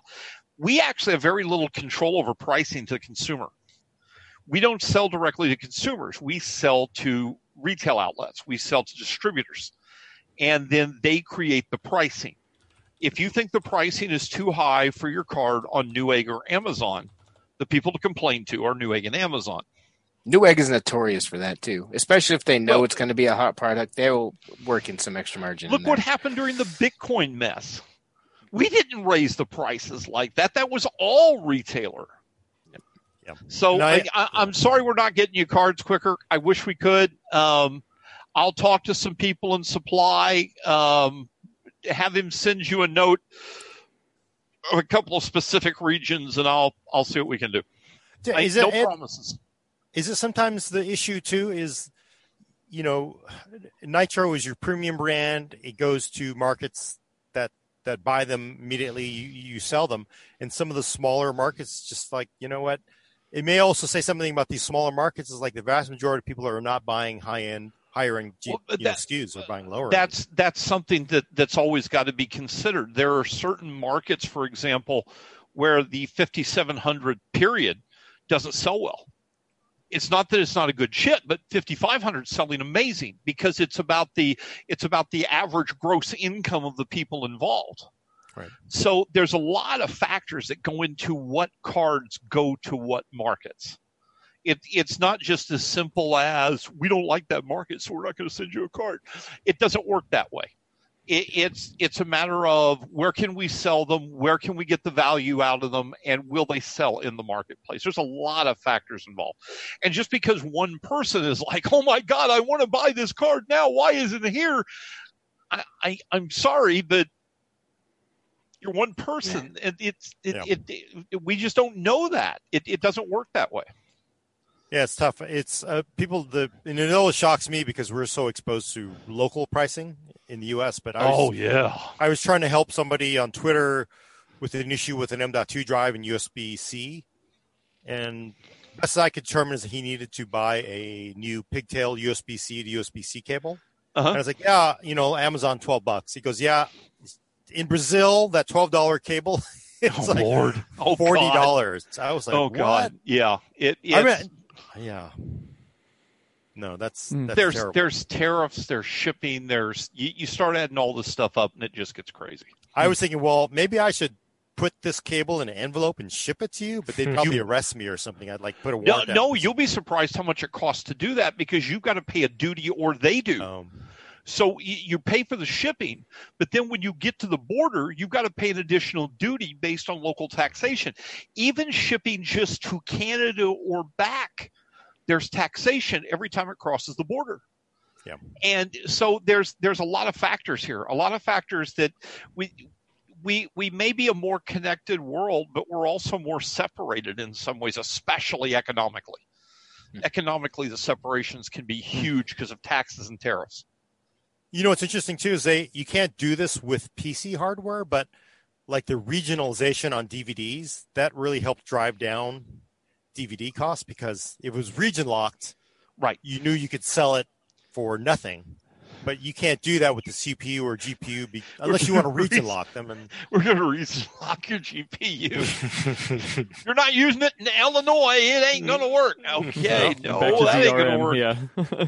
That ain't going to work. It's like your BMW seat, only with this model. Yeah. And only if it's driving place. on a California highway. Oh my God. So earlier, Johnny Top Gun gave us $2.02. Thank you very much, and said had a question that a lot of people have been asking this whole time. Will we see any atomic or toxic cards return? I can tell you, we are always looking at atomic and toxic. One of the biggest hurdles for atomic and toxic is to bring something worthy of the name. Those brands are about just ridiculousness when you come to a graphics card. And this goes back kind of to something I said earlier about the way you design a video card around price to features. You can build an amazing graphics card. Okay, let's say a 5700 XT. I can build you a 5700 XT that runs at under 30 decibels, under full load, never gets above 50 C on the edge temp. That just, I can give you all these amazing features, RGB and everything else. Are you willing to pay $500 to $600 or more for that card when you can buy a regular one for $400? And the answer 99.9% of the time is no. So when you get to atomic and when you get to toxic, you're talking about cards that have, by tradition, by their branding, are over the top. These are cards that are just the edge of the edge of the edge of the edge of the edge, sir, kind of to paraphrase Men in Black. It's hard to bring a card to that level. It's hard. It's hard to bring it where you can keep the price within a reasonable price point, where you can get enough performance boost to justify the name, where you can get enough feature set to justify the name, all within the price point that you try to target. It's hard to do. We look at every chip. We've looked at this. Every chip. And we will continue to look at this with every chip. So never doubt that one might appear, but I can't tell you one will appear. We just don't know. That's very insightful, but what I heard was Big Navi toxic confirmed. No, I never said that. No. I told you earlier what's happening with Big Navi with the liquid gold cooling. Come on. Keep up. Yeah, Keep that's up, the Brett. toxic feature. Well, and people I'm going in the to take chat a quick potty break. I'm going to be right back. Big quick potty break. Okay, Too well, much coffee. I guess I'm going to wait for this one for when he gets back. Let's put a pause on that one. Here's one from Shane that I'm actually curious in, because I've not been around PC gaming as long as everybody else here. Why doesn't Sapphire make Nitro or NVIDIA cards? Why don't they make NVIDIA? Yeah, okay, next. Okay. That's a question we get a lot. Sapphire was created specifically to be an ATI partner. And that's always been the focus. And to be honest with you, I'm kind of glad we keep the focus. And the reason I say that is this. I'm not saying NVIDIA makes a bad product, because they don't. I like the fact that we do one thing really well, because there are a lot of companies out there that make for multiple brands and multiple components. And I think when you lose your focus, sometimes when you stop being specialized, you go from excellent to good to mediocre. And I like the fact we're at excellent still. You see that not just with you guys. I think there's a lot Gordon, to be said they for offered. that. Hold on, I was waiting for him to get back on. Gordon, they offered me to take your job. Oh, okay, cool. Like, it's the same on the other side of the coin too. There are some NVIDIA specific, graphics card makers. There's some AMD specific graphics card makers, and I think across the board, typically those makers tend to put more attention into custom designs for each generation versus the big guys. You'll see sometimes with the bigger guys who make a bunch of stuff, like they'll reuse coolers and stuff like that, and sometimes that works, sometimes that doesn't. But with a company like Sapphire or EVGA on the other side, let's say, I mean, they're always putting their full attention on these chips at hand. So I like it. Nice. Okay. I do too. Good to know. So back to the toxic talk that did bring up some ideas of, or some people remembering awesome box art from back in the day.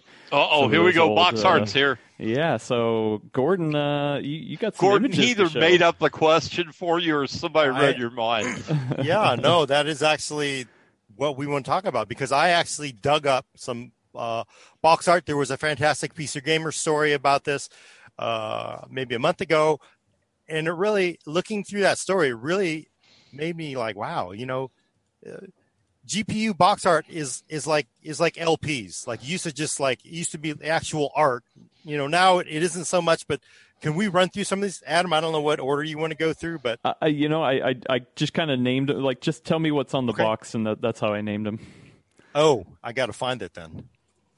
Oh, I can just show some generic stuff, but I thought you wanted to talk about specific stuff. Well, I do. Unfortunately, I am not prepared, because what did I do with that? Oh, it's probably on my laptop, which is using to stream right now. Hey, the Nitro 380X. I have one of those. I got one too somewhere here, an old one. I've actually got a prototype sitting here of the 380, the Dual X. Oh, that's got to be cool. That's the part I'm jealous about for you, John. Seeing other cool, weird stuff like that. Okay, I actually have it sitting right here. Nope, that's not it. Hold on. That's not it. Where's it at? I got so much junk laying around my desks. I get kick out of these people to show you their workstations, and they're so clean and pristine. Dude, I got Coke Zero cans lined up, bags of chips. Okay, so this is a Dual X 380. And this was one of the prototype cards where we were, and this ended up being the design, but this was one of the early cards where we were testing different BIOS features and stuff. It's very cool. It still functions. Interesting. It gets used occasionally when I need a backup.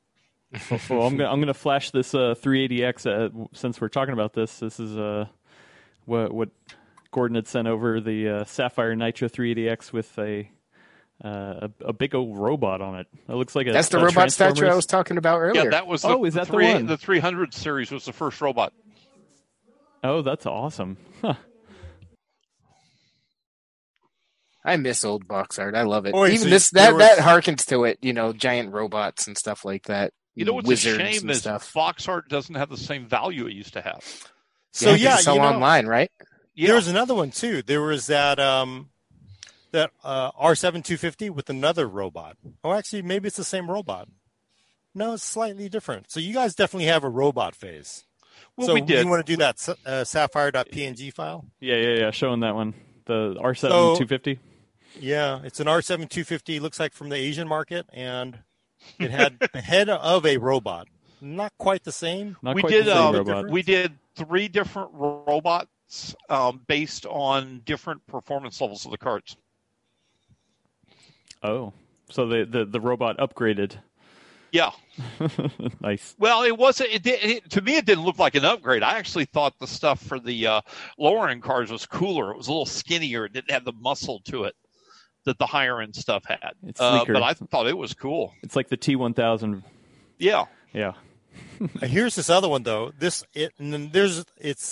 says it's for the Radeon HD 5850, Adam. This looks like it's from the movie. It looks like Prometheus. I got to pull this up because I'm not seeing these guys. Shame on you. Oh, sorry. That's okay. Let me go to Facebook. Yeah, it's on the YouTube stream and the live stream, but it looks like it's from Prometheus, the guy with the hood, silver. Oh, the hood guy. Yeah, okay. There we go. Got it. What was that one I really like the art of.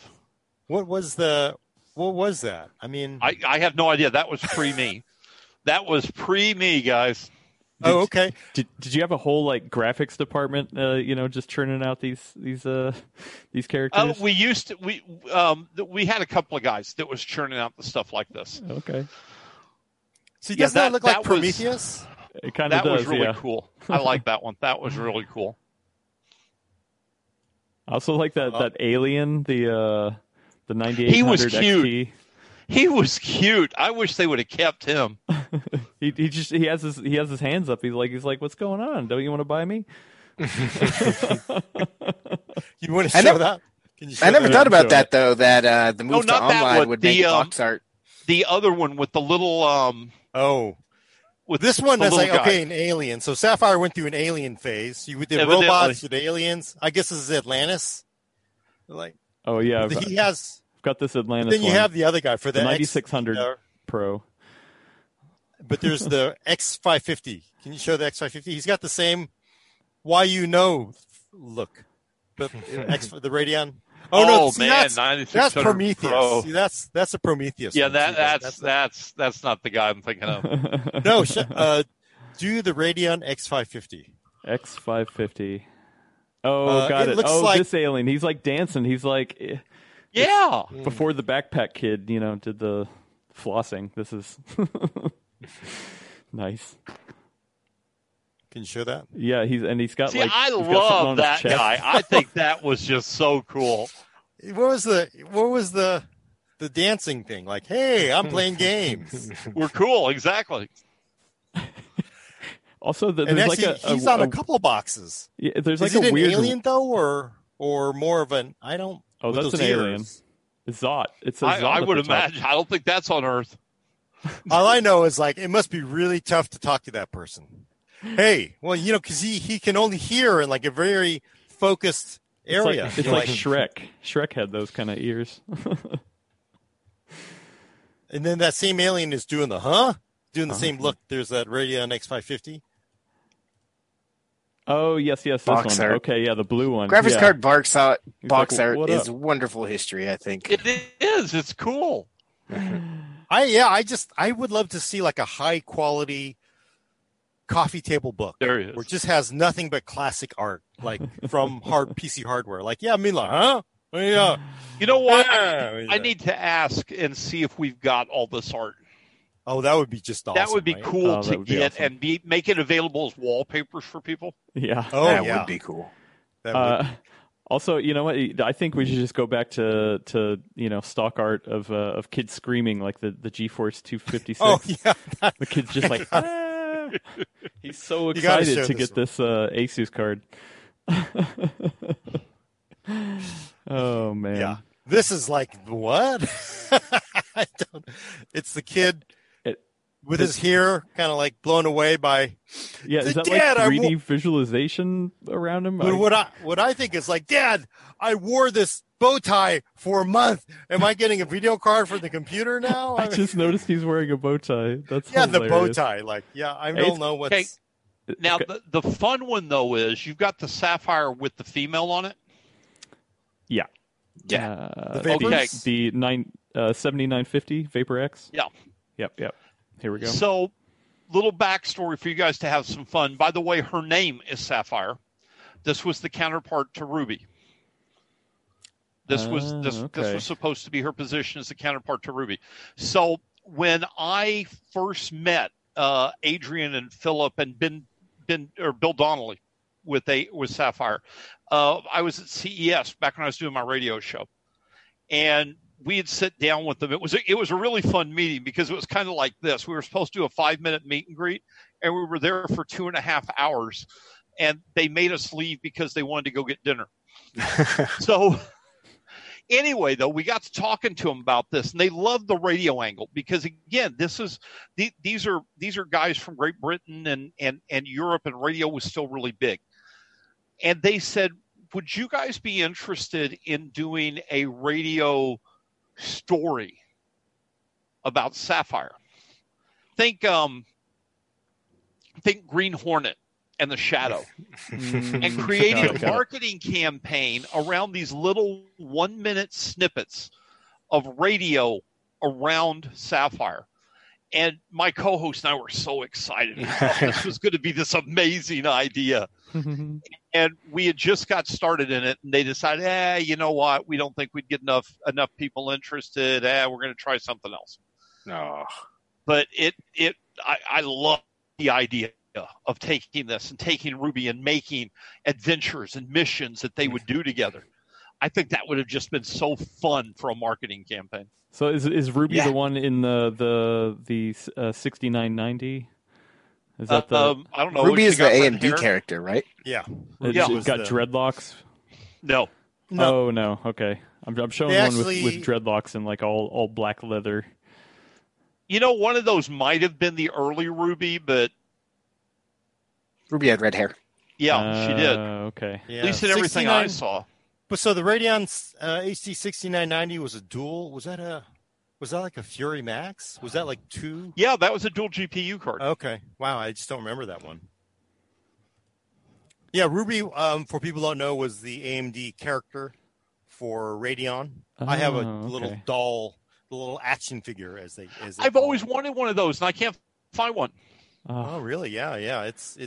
AMD had sent those out as tchotchkes, and I think the thing is, I don't know who came first, because NVIDIA had Dawn, which was the Pixie, and then, No, AMD. Dawn came after Ruby. Oh, is it? Okay. And Dawn after Sapphire. Oh, okay. Good. Well, look, this is back 6000 series, and we were already doing females. Oh, okay. Yeah. There's definitely, but I just love this box art because it's just like, it's just so classic, and the way video cards used to be marketed, because it's very sophisticated. If you want to show like a Sapphire Pulse, Adam, there's a 550, I think. What does it have on it? It has a Pulse. It says Sapphire Radeon Pulse RX 550. Yeah, the box art's very plain. Oh, got it. With like with the Pulse. Yes, okay. Got it. EKG, ECG kind of a... Yeah. That's just kind of the way... Yeah. You're back to, where do you want to put your money? Yeah. Do you want to put it in the development of the card, or do you want to put it in the marketing? The box art's money. You have to spend money to create the box art. And then you've got to get it trademarked, and you've got to get everything else done to it. And that's just really complicated. You create a generic imagery like Pulse and like Nitro has, that's easy to take care of. It's low cost. Or for every single graphics card you release, it could have a frog in a robot suit, like the 9600 GT. Just do that. Just do it over. That frog guy popping out of the top. Yeah. Once it's done, you don't have to make any more. You're done. Pinnacle. I know there was a demo, I think, with the frog, but this is a palette card. But it was just like, what? I don't. Oh, there's been some weird demos over the years. There's definitely. It just. Maybe it points to the less sophistication of sort of the crowd was back then. And I guess you could argue that just like LPs, that album art, if you had the Led Zeppelin, all this, the Beatles, you had the classic album art, that got people who were shopping and looking through. They bought it because, look at this awesome album. I want to put it on my wall. There's nobody flipping through video cards retail as much as it was 20 years ago. Right? That's actually why I bought the first copy of Hawkwind. Did you ever listen to Hawkwind's music? They did a concert called The Chronicles of the Black Blade. And what most people didn't know was the bass player for Hawkwind was Michael Moorcock, who was the guy that wrote the Elric sagas. Yeah. And the entire Chronicles of the Black Blade was a concert with almost like a ballet or a dance segment added to it, telling the Elric saga. Wow. It's hard to find out. It's really hard to find. Great music, just amazing music. Hawkwind. All right, I'm going to try to find that as soon as this is done. That is very interesting to me. Nice. I'm full of all sorts of useless trivia. Another question from Johnny Top Gun, gave us $5 again. Thank you, Johnny. I appreciate it.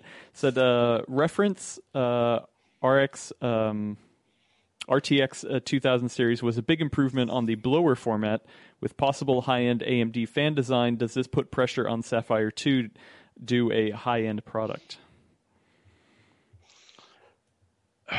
I guess he's meaning to do a high-end blower. Yes. I think he means like with the RTX series, they start putting the dual axial fans on there, and AMD said they're going to start to do the same. Well, the dual axial fans that's standard design for pretty much everything Sapphire makes. That doesn't put any pressure on Sapphire at all. I do think it puts a little pressure on AMD for reference designs. That they need to step up their reference cooler game, or I'll give you an or. They could give the partners more lead time to bring up their custom designs. That's the two options they're going to face. It'll be interesting to see which option they decide on.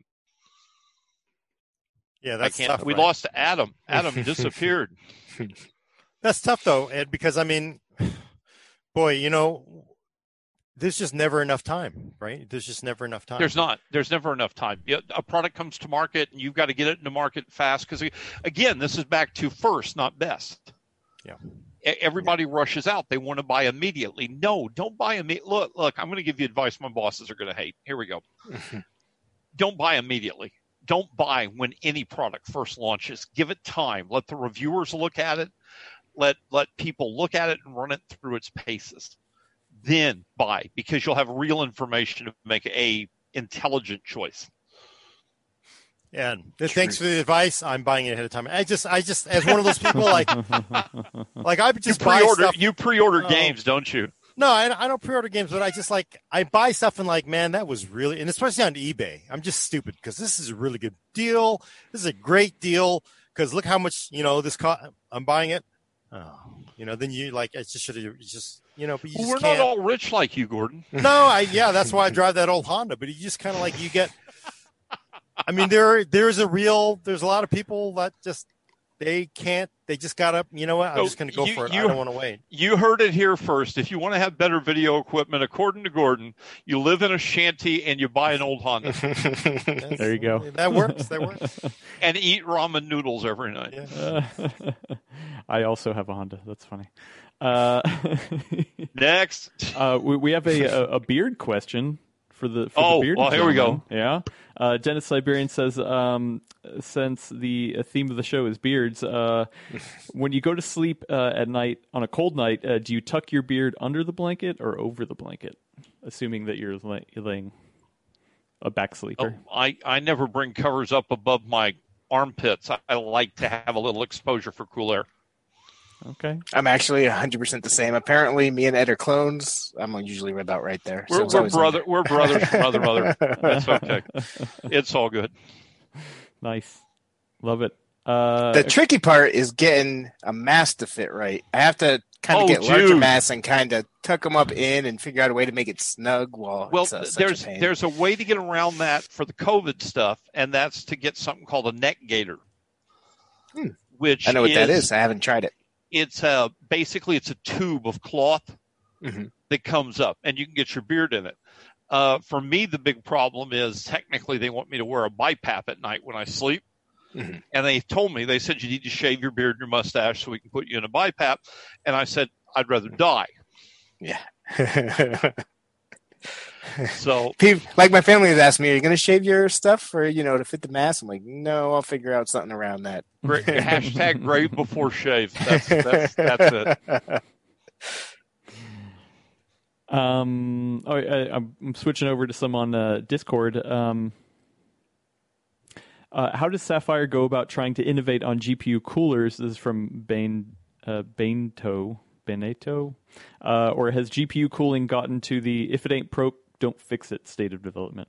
You know what? It's getting really close to the if it ain't broke, don't fix it. We get a lot of questions about why we're not bringing back VaporX. And the reason why is the current heat pipe solutions are so ridiculously efficient that vapor chamber doesn't bring anything really to the equation. Yeah, you know what? Maybe I can knock a degree centigrade off in worst case scenarios, but I have to increase the cost by like $3 to $5 a card. And for degree centigrade, nobody's going to pay that. There's no point. So the technology has become really, really good. Now, we are always looking at options. We did pass-through motherboard design. After the Tri-X Fury was so amazing with its cooling, because that third fan, there was nothing behind it. It was just perfect airflow. We actually started experimenting with our motherboards have cutouts at the top to allow the airflow from the top of the fan through the fins to directly exit. So we've done that. We also have been working a lot with smaller PCBs and the fans overextending, kind of like we did with the Tri-X Fury to get that airflow behind it. We're always looking at ways to make this better. But with the current technology, there's only so far you can go. And we're beginning to pop out. Now the thing to bring is more efficient power delivery. More efficient layout in how the cooler attaches to the PCB and to the other components besides the actual GPU. More efficient fan design. And these are things we're always looking at. Okay. Speaking of that, can I take a 30-second bio break? Oh, yeah, please. I'll be right back, guys. No, we actually did have somebody in the chat say this is, Shane said, I think this is one of the best guest shows we've ever done. We're taking a quick intermission. Ed will be back. Yeah. I actually have a question, though. I want to ask about liquid cooling. And also, somebody said now that our Disney and McDonald's sponsorships out the window, maybe we just get a Sapphire sponsorship. Joke's on you. I got a McDonald's sponsorship this week because I dropped a 200-pound barbell on my head and then had to spend 3 hours fixing a wonky computer for work. And I tweeted that day I just was going to have a McFlurry for dinner because screw this day sucks. I'm an adult. I'm having a McFlurry for dinner to fix all this. And McDonald's, I just got it today, sent me a note and some gift cards. No way. Wow. I'm not chilling. I'm not chilling, but you know what really starts a good breakfast for me is when I have a sausage McMuffin with egg. Not that, Well, no, sausage Gord, you have to McMuffin with hurt egg yourself working out. from McDonald's. Not even working out, but you get that with low-cost coffee, sausage McMuffin with egg. He's trying so hard. Good. I actually, I just started. tweet I'm gonna try to lose. They found me. I didn't tweet at them. I'm gonna try to lose some weight for a bit. Sunday was my last day of like pigging out and stuff. I woke up. I'm like, honey, we're gonna go get some McGriddles and some hash browns. There you go. Yeah. And then I ate Honey Smacks for dinner. That's better. You didn't miss anything. We were trying to shill for McDonald's while you were gone. So You're going to do what? Shill for McDonald's? It's a bit of a joke. Yeah, Brad's in the pocket of Big McDonald's. Big McDonald's. I got a question though. As far as cooling, since we're talking about GPU cooling, is liquid cooling a thing again, or do you think it's because we've seen? I think there was an interesting Alienware had an Asetek. They had the cooler mounted next to the GPU in taking one of the slots. Does it make sense for liquid, or just never too many complications? Well, liquid just introduces too many points of failure, in my opinion. That's why I don't run liquid cooling. It's not that I think it's bad. It's overly complicated and too additional potential failure. I tend to run really simplistic builds. Even my demo rigs, I only get fancy by adding RGB because it's a demo rig. Most of my rigs are really simple, really clean, meant to be cooling, quiet, and very efficient and very durable. It's hard to do that with a liquid rig. It's really hard to do that really efficiently. As far as video cards are concerned, well, you just up the price of your card again. By a lot. Because remember, you had to build a special cold plate. And that cold plate is only going to work on one particular model of card unless you make all the models standardized, which kind of defeats the purpose. So you've got that. You've got the fact that if you're doing an AIO, will it fit in the case that they use? The AIO actually increases the power draw because you're going to have more power because you kind of power the pump and everything else. So there's a lot of factors in that. I've always thought it was funny. People will buy Nitro Plus and then they'll be like, how do I put a liquid cooler on this? Why the hell did you buy Nitro Plus? You buy a reference card. Plus, you buy Nitro Plus because you want this amazing air cooler. Mm-hmm. And to rip off that air cooler and put on a liquid cooler doesn't make sense to me. But okay. I'm just not a fan of liquid cooling. Then again, like I said, I'm also a small form factor build fan. Yeah, it was like when Vega 64 came out, they had the version that was liquid cooled. Yes. And I liked the design of it a whole lot, but I found the tubes that they used in there, while they were nice material, they were way too long. And even in full-size tower cases, like I just had trouble squeezing them in, making them look good. So there's like all kinds of considerations to go into it. You know what I'd have liked to have seen is if they'd have taken the Nano and beefed it up. Gave it a better cooler. I love the Nano. Nano is awesome. Sitting on my shelf right there. It's one of my favorites. It's still a great 1080p card. Mm-hmm. It's a beast. And it can actually game at 1440. Wow. So, yeah, that 4 gig, unless you're running a game that's got a large frame buffer, The 4 gig really doesn't create that much of a problem. And the data bandwidth of that 4 gig is so huge that HBM. if you're doing small transfers, you can't notice them. It's just like instantaneous. It surprised me how well it could do at 1440. But yeah, you're right. That's even small cards. No one buys those unless it's purpose built for mini ITX, small form factor. Yeah, and so it's a rough market, but it's a market that's growing. I mean, look at, you've got Lee & Lee introduced the TU-150, which, by the way, I built in, used, amazing case. If you're going to travel with a case, this case is near perfect. Really well-designed handle, really well-made, $100, good price point. Excuse me, and better airflow than you could possibly imagine it has. Mm-hmm. Then you've got Cooler Master, who just introduced the NR200, which is basically, it's a in case. It's a bigger in case.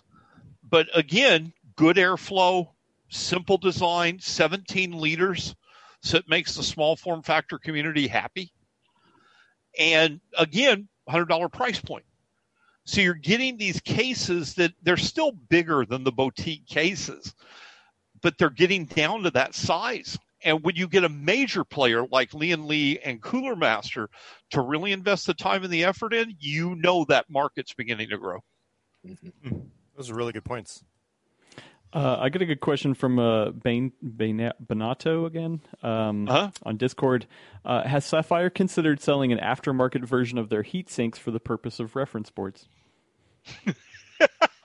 Well, again, you're back to, you have to design it for a reference board. Most of the heat sinks aren't designed for that. So you'd have to make an additional heat sink for a reference board. Now, when it comes to adding aftermarket stuff to video cards, this is an ugly market to get into. And the reason I say that is, first, it's a small market. It's just not going to be a very big market. And while a lot of the people that would put an additional cooler on their card would know what they're doing, you're going to get a lot of novices that want to try. And if they screw up their card, they somehow think it's the fault of the people that sold them the part. Even if you put a disclaimer on it, you do this, you void your warranty, blah, blah, blah. They still think it's the fault of the video card company that they've screwed this up. That somehow it has to be their fault, that there was a design flaw in the card, that they couldn't have screwed this up. It's an ugly market. It's just an ugly market to get into because from a support perspective, it's a black hole. You can't win. You can't win in that market. Yeah, no, that's tough. Could you, now this does point to a concept that would never fly, but is it possible that AMD and NVIDIA could one day agree, look, let's standardize PCB as part of our re-envisioning of ATX. Let's standardize a PCB and standardize keep-out zones and where memory is going to be so that you could have it more like the motherboard market where you can change the cooler or you can change other things on there. I mean, it's a little more dangerous because there's generally no heat spreader on GPUs, but maybe even using heat spreaders to make it safer for people to upgrade things. I wouldn't say it's impossible. I'd say it's just not likely. Yeah. First, it's AMD and NVIDIA agreeing, AMD and agreeing on anything, just guys at that point crawl into a hole because the apocalypse is about to happen. There's an asteroid about to hit the Earth and a black hole is following it. We're all dead. Yeah. So that being said, you've got the problem that you got to get the partners to even agree to that. And now we're back to, if you've completely standardized everything, look what's happening with motherboards with this. If you standardize stuff enough, everything becomes the same. Yeah. And so you can do little things to separate, but when you're already in a tight competitive market and you homogenize the market, I don't think that's good for consumers or for the company. You just really hurt competition bad. Yeah. People like proprietary is always sucks for consumer, but it also enables awesome things. I don't think you need proprietary, but you need the ability to differentiate yourself. I don't like proprietary, especially in gaming. I hate proprietary stuff in gaming. I wish every game developer would just build to DX12 and leave us alone. If they all built to the DX12 standard, by the way, 90% of driver issues would disappear.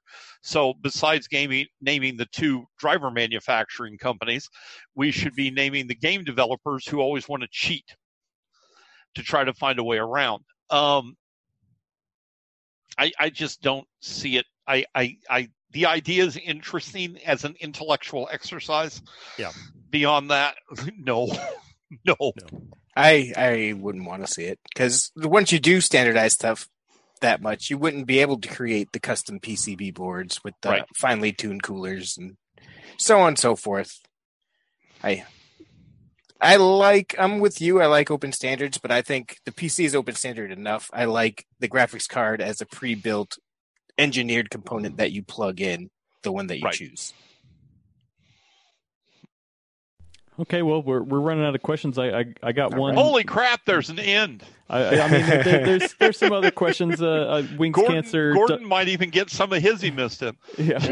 Well, Wings Cancer is wondering any word on Operation Fit Gamer. Man, I haven't heard. So you guys might not know this. I had to look it up. I tried to start an idea a while back called Operation Fit Gamer. Hold on a second. I think I've still got a T-shirt or two down here. And the idea behind Operation Fit Gamer is that most PC gamers live a very sedate lifestyle.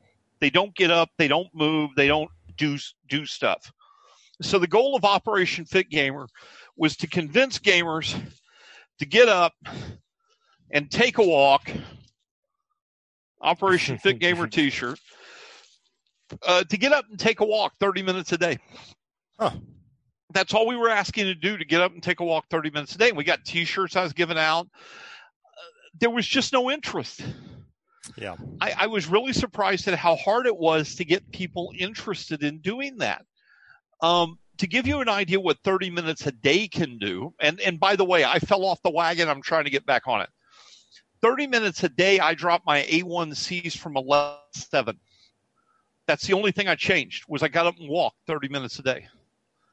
And my A1Cs dropped. I dropped 30 pounds because I got up and walked 30 minutes, 7 days a week. Ed, you're not mentioning the most important part. Which is? You actually play better, because then you're you mentally more focused on your game. Better. Your hand-eye coordination is better because you're out looking at things far away. It might actually improve your gaming performance by it'll go farther than that. 2.5%. But I don't know about quantitatively, but okay. No, just put that on the box. But I'll go farther than with that. There's actually science behind the fact it's good for your mental health. Yeah. Walking 30 minutes a day actually reduces depression noticeably. It reduces anxiety levels noticeably. And we've seen all of this with me. With me, we saw this happen. But it can be rough. And one of the things that makes it rough is not having people to do it with. Because when you do it with someone, as gamers, we're competitive. Okay. And not many of us are not destructively competitive. Okay. I don't want to beat my opponent into the ground. I don't mind losing at video games. It just means I had fun. I don't care. But we're competitive. And when you've got that somebody else that's doing it with you, when you've got that somebody else that you're engaging with, that drives you and it keeps you going. We started a Facebook group on that, and I just couldn't get enough interest. I'm kind of sad about that, to be honest. I'd love to get it rolling again, but you got to have people interested in it. I've got probably about 50 T-shirts here still. Maybe we'll give some away. It is real too, because we did an interview with Miss Harvey a few years ago, and I was really surprised because she was telling me about the gamer house she was in, and they have a nutritionist and they have physical therapists, because when you're playing games for 8 hours a day, if you're not fit and you're not eating the right food, more than that, then you're not competitive. You really do have to be physically fit to be good. You remember Jeff Robinson, right? No, I don't. But In Control of Evil Geniuses. Most people didn't realize he was a bodybuilding fanatic. Oh.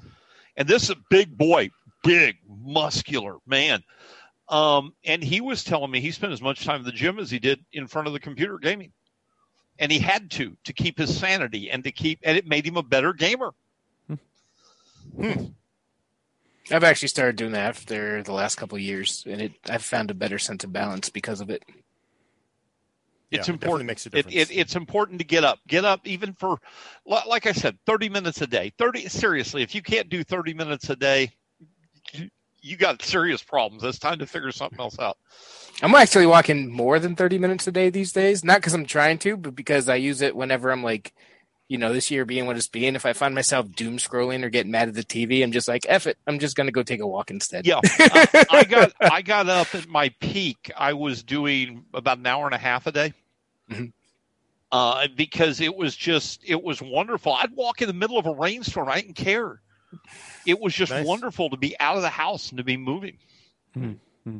But I admitted I fell off the wagon, so tell them I'm sorry. Yeah, maybe I should. Yeah, me too. I've been walking a lot, but the last maybe week I've been taking a break. But I should, especially when my team lets me down. Actually, I think the good time to go is when you rage quit because your team is just nothing but morons. Just get out and walk. Well, is that why we all rage quit? Yeah. It's definitely the team's fault. All right, yeah, I Okay, just wanted to bring that up. Gordon, else? Any other questions you want to hit before I get to my last one? I think we're good. I was going to ask something, but I just realized if I asked, we'd be here for another 2 hours. So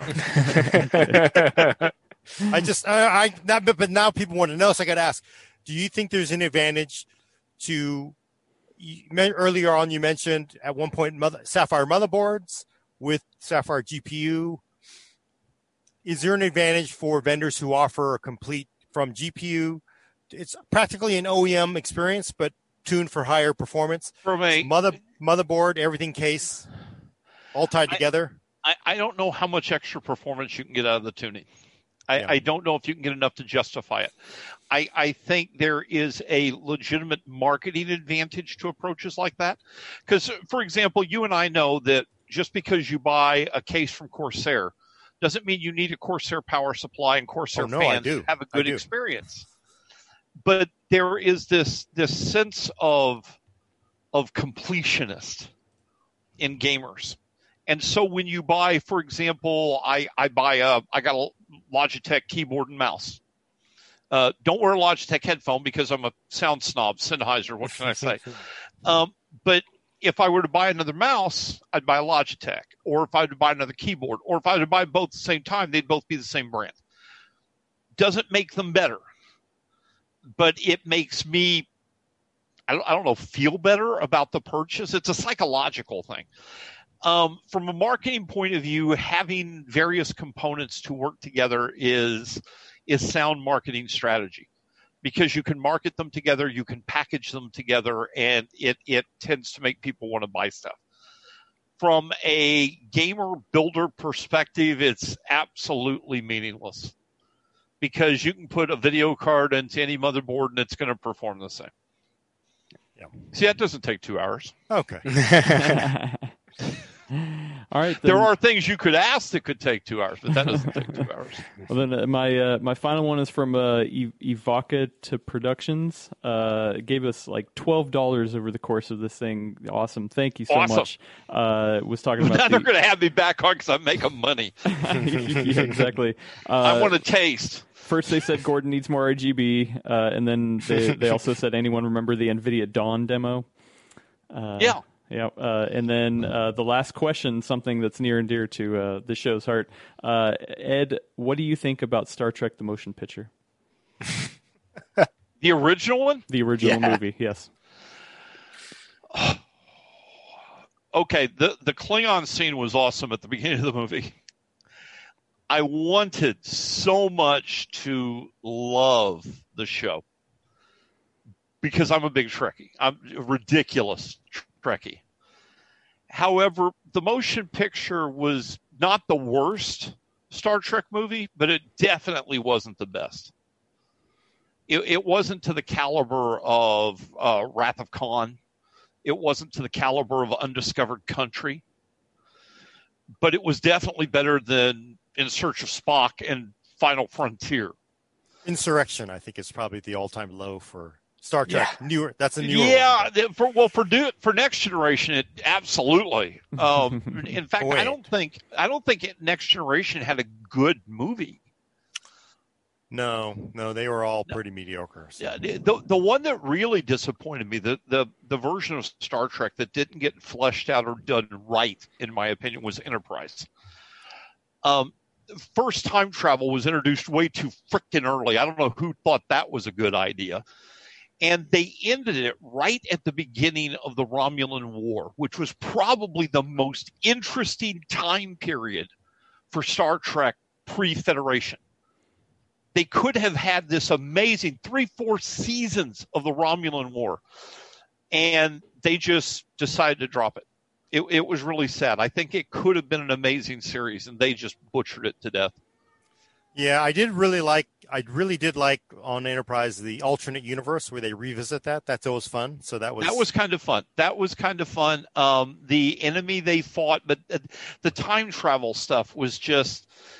Sci-fi shows do this. It's like they run out of ideas and they go to time travel. Leave me alone. There's too many. 100%. That was my thought when you said that. When you see time travel, that means somebody got bored. Somebody ran out of ideas. Yeah, they ran out of ideas. And there's too much depth there of story just between the novels and stuff. There's so much depth of potential storyline. And if you run out of storyline, it's just really sad. That's lack of imagination on the case of the writers. Yeah. Here's one. Oh, good. Here's one for you guys. Get some geek on for you. Are you guys excited about the Wheel of Time television series? I haven't heard of that. You haven't heard of that yet? I don't have TV. I'm looking at it now. It's Amazon. I think it's Amazon that's doing it. So here's the thing with me. I love Wheel of Time. I bought them all as they were coming out. It's been the same deal with Game of Thrones, actually. I haven't actually watched the Game of Thrones television show because I love the books so much. So I am somewhat on the edge about the Wheel of Time television show because the difference is Wheel of Time's already done, so I know how it ends, et cetera, et cetera. Right. But I'm a big believer in largely keeping the medium separate. Like if I have a book series that I really love and it gets turned into a movie, it usually sucks. So it's hard to get pumped. Game of Thrones, apparently, even though I haven't seen it, apparently skews that and it's awesome. And I feel like we might have too many expectations on Wheel of Time because Game of Thrones was such a big success. Well, the thing is, Wheel of Time, from a book perspective, as someone that read it, is just, it literally blows Game of Thrones away. It destroys Game of Thrones as a book series. There's that, and I don't know if you saw that Apple TV is getting ready to do the Foundation trilogy in a television series. So we've got some interesting sci-fi coming up. Much more interesting than another Star Trek or God forbid, what was it? Some idiot decided that maybe we need to redo Princess Bride.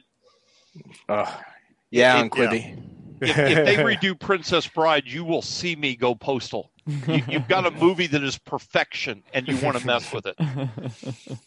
100% hard agree. Lower Decks, Star Trek Lower Decks, looks actually pretty funny. Have you seen any of the trailers to me? So I've a lighter approach. I've seen. Well, you've got that. You've got what was the name of the show? Seth MacFarlane. Yeah. I can't think of the name of the series now. Not just Family Guy. No. But his Star Trek spoof. No, not Expanse. Yeah, I think it never really could decide whether it was serious or a comedy. I always thought it was. It always kind of walked an edge, but it was actually fun to watch. Yeah. It was fun to watch. It had potential. Orville. The Orville. The Orville. Thank you, Chet. You've got that. You've got. Watch that. You've got. I'll think of it here in a minute. I can't remember all these. Aren't names. they doing a Galaxy Quest show? Yes, they're going to do a Galaxy Quest type show. What's the other sci-fi, the more serious sci-fi one about?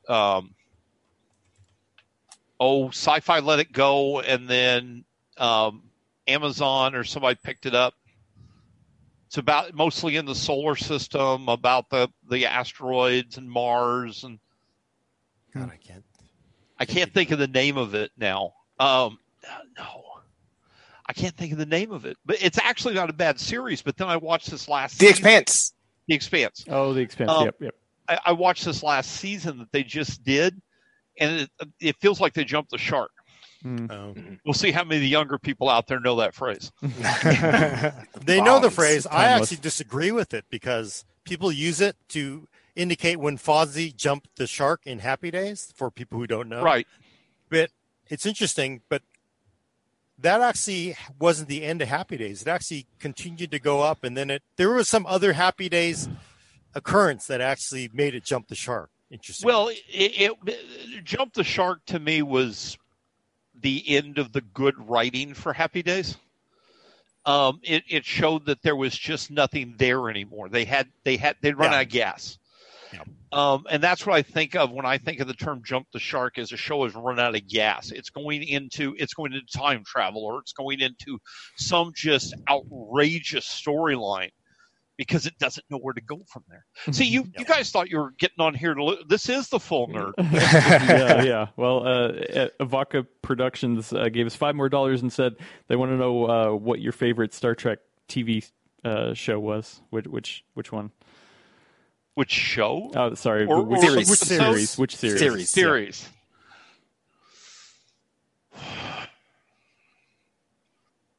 They have an answer. They hope you say. No pressure. No pressure. You know, I'm going to make an unpopular choice. Gordon's probably going to Voyager? You're not going to say Voyager, No, are you? God, no. I actually thought DS9 had some really good material I love DS9 too. Yeah. It had some of the best space combat scenes.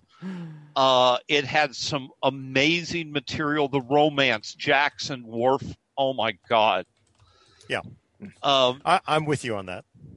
But I still think DS9 was awesome. I still give the original series, it still sits at the top because everything else would not exist without it. But DS9 really was definitely the best of all the series, I think. It's a fun argument. It's a fun argument I love to get into people. They'll go Star Wars versus Star Trek. And I say you can't compare the two. Star Trek was science fiction, Star Wars was space opera. But here's the funny thing. Star Wars couldn't have existed without Star Trek. Yeah. If the original series had never existed, there never would have been Star Wars because nobody would have known it was profitable. Yeah, nobody would have funded it. Yep. They're both fun. Lucas said that, by the way. Lucas said that. Oh. He said a lot of things, but good. He said some good things. Nice. All right, we should probably get out of here. We've been chatting for a while. I'm ready for some lunch. We're going to let everybody get lunch. So, guys, thank you. This is fun. Anytime you want to do this, anytime. We'll have you back. So check back next week for your fix of PC Talk on the Full Nerd for audio listeners. Subscribe to us on iTunes, Google Play, Spotify, or Stitcher. Also send questions and comments to thefullnerd@pcworld.com. And also please leave us a review at one of those services. Every time you do, someone picks Star Trek DS9 as the best Star Trek series. Thanks for coming. I'm Gordon Ung with Brad Charkis. Big Navi Toxic confirmed. Special guest, Ed Chrysler. See you guys around. And Adam's going to hit the off switch. See you later. Ed, it was awesome to have you on. Thank you so much. Thank you. Thank you. It was a lot of fun. Thanks, everyone. Bye.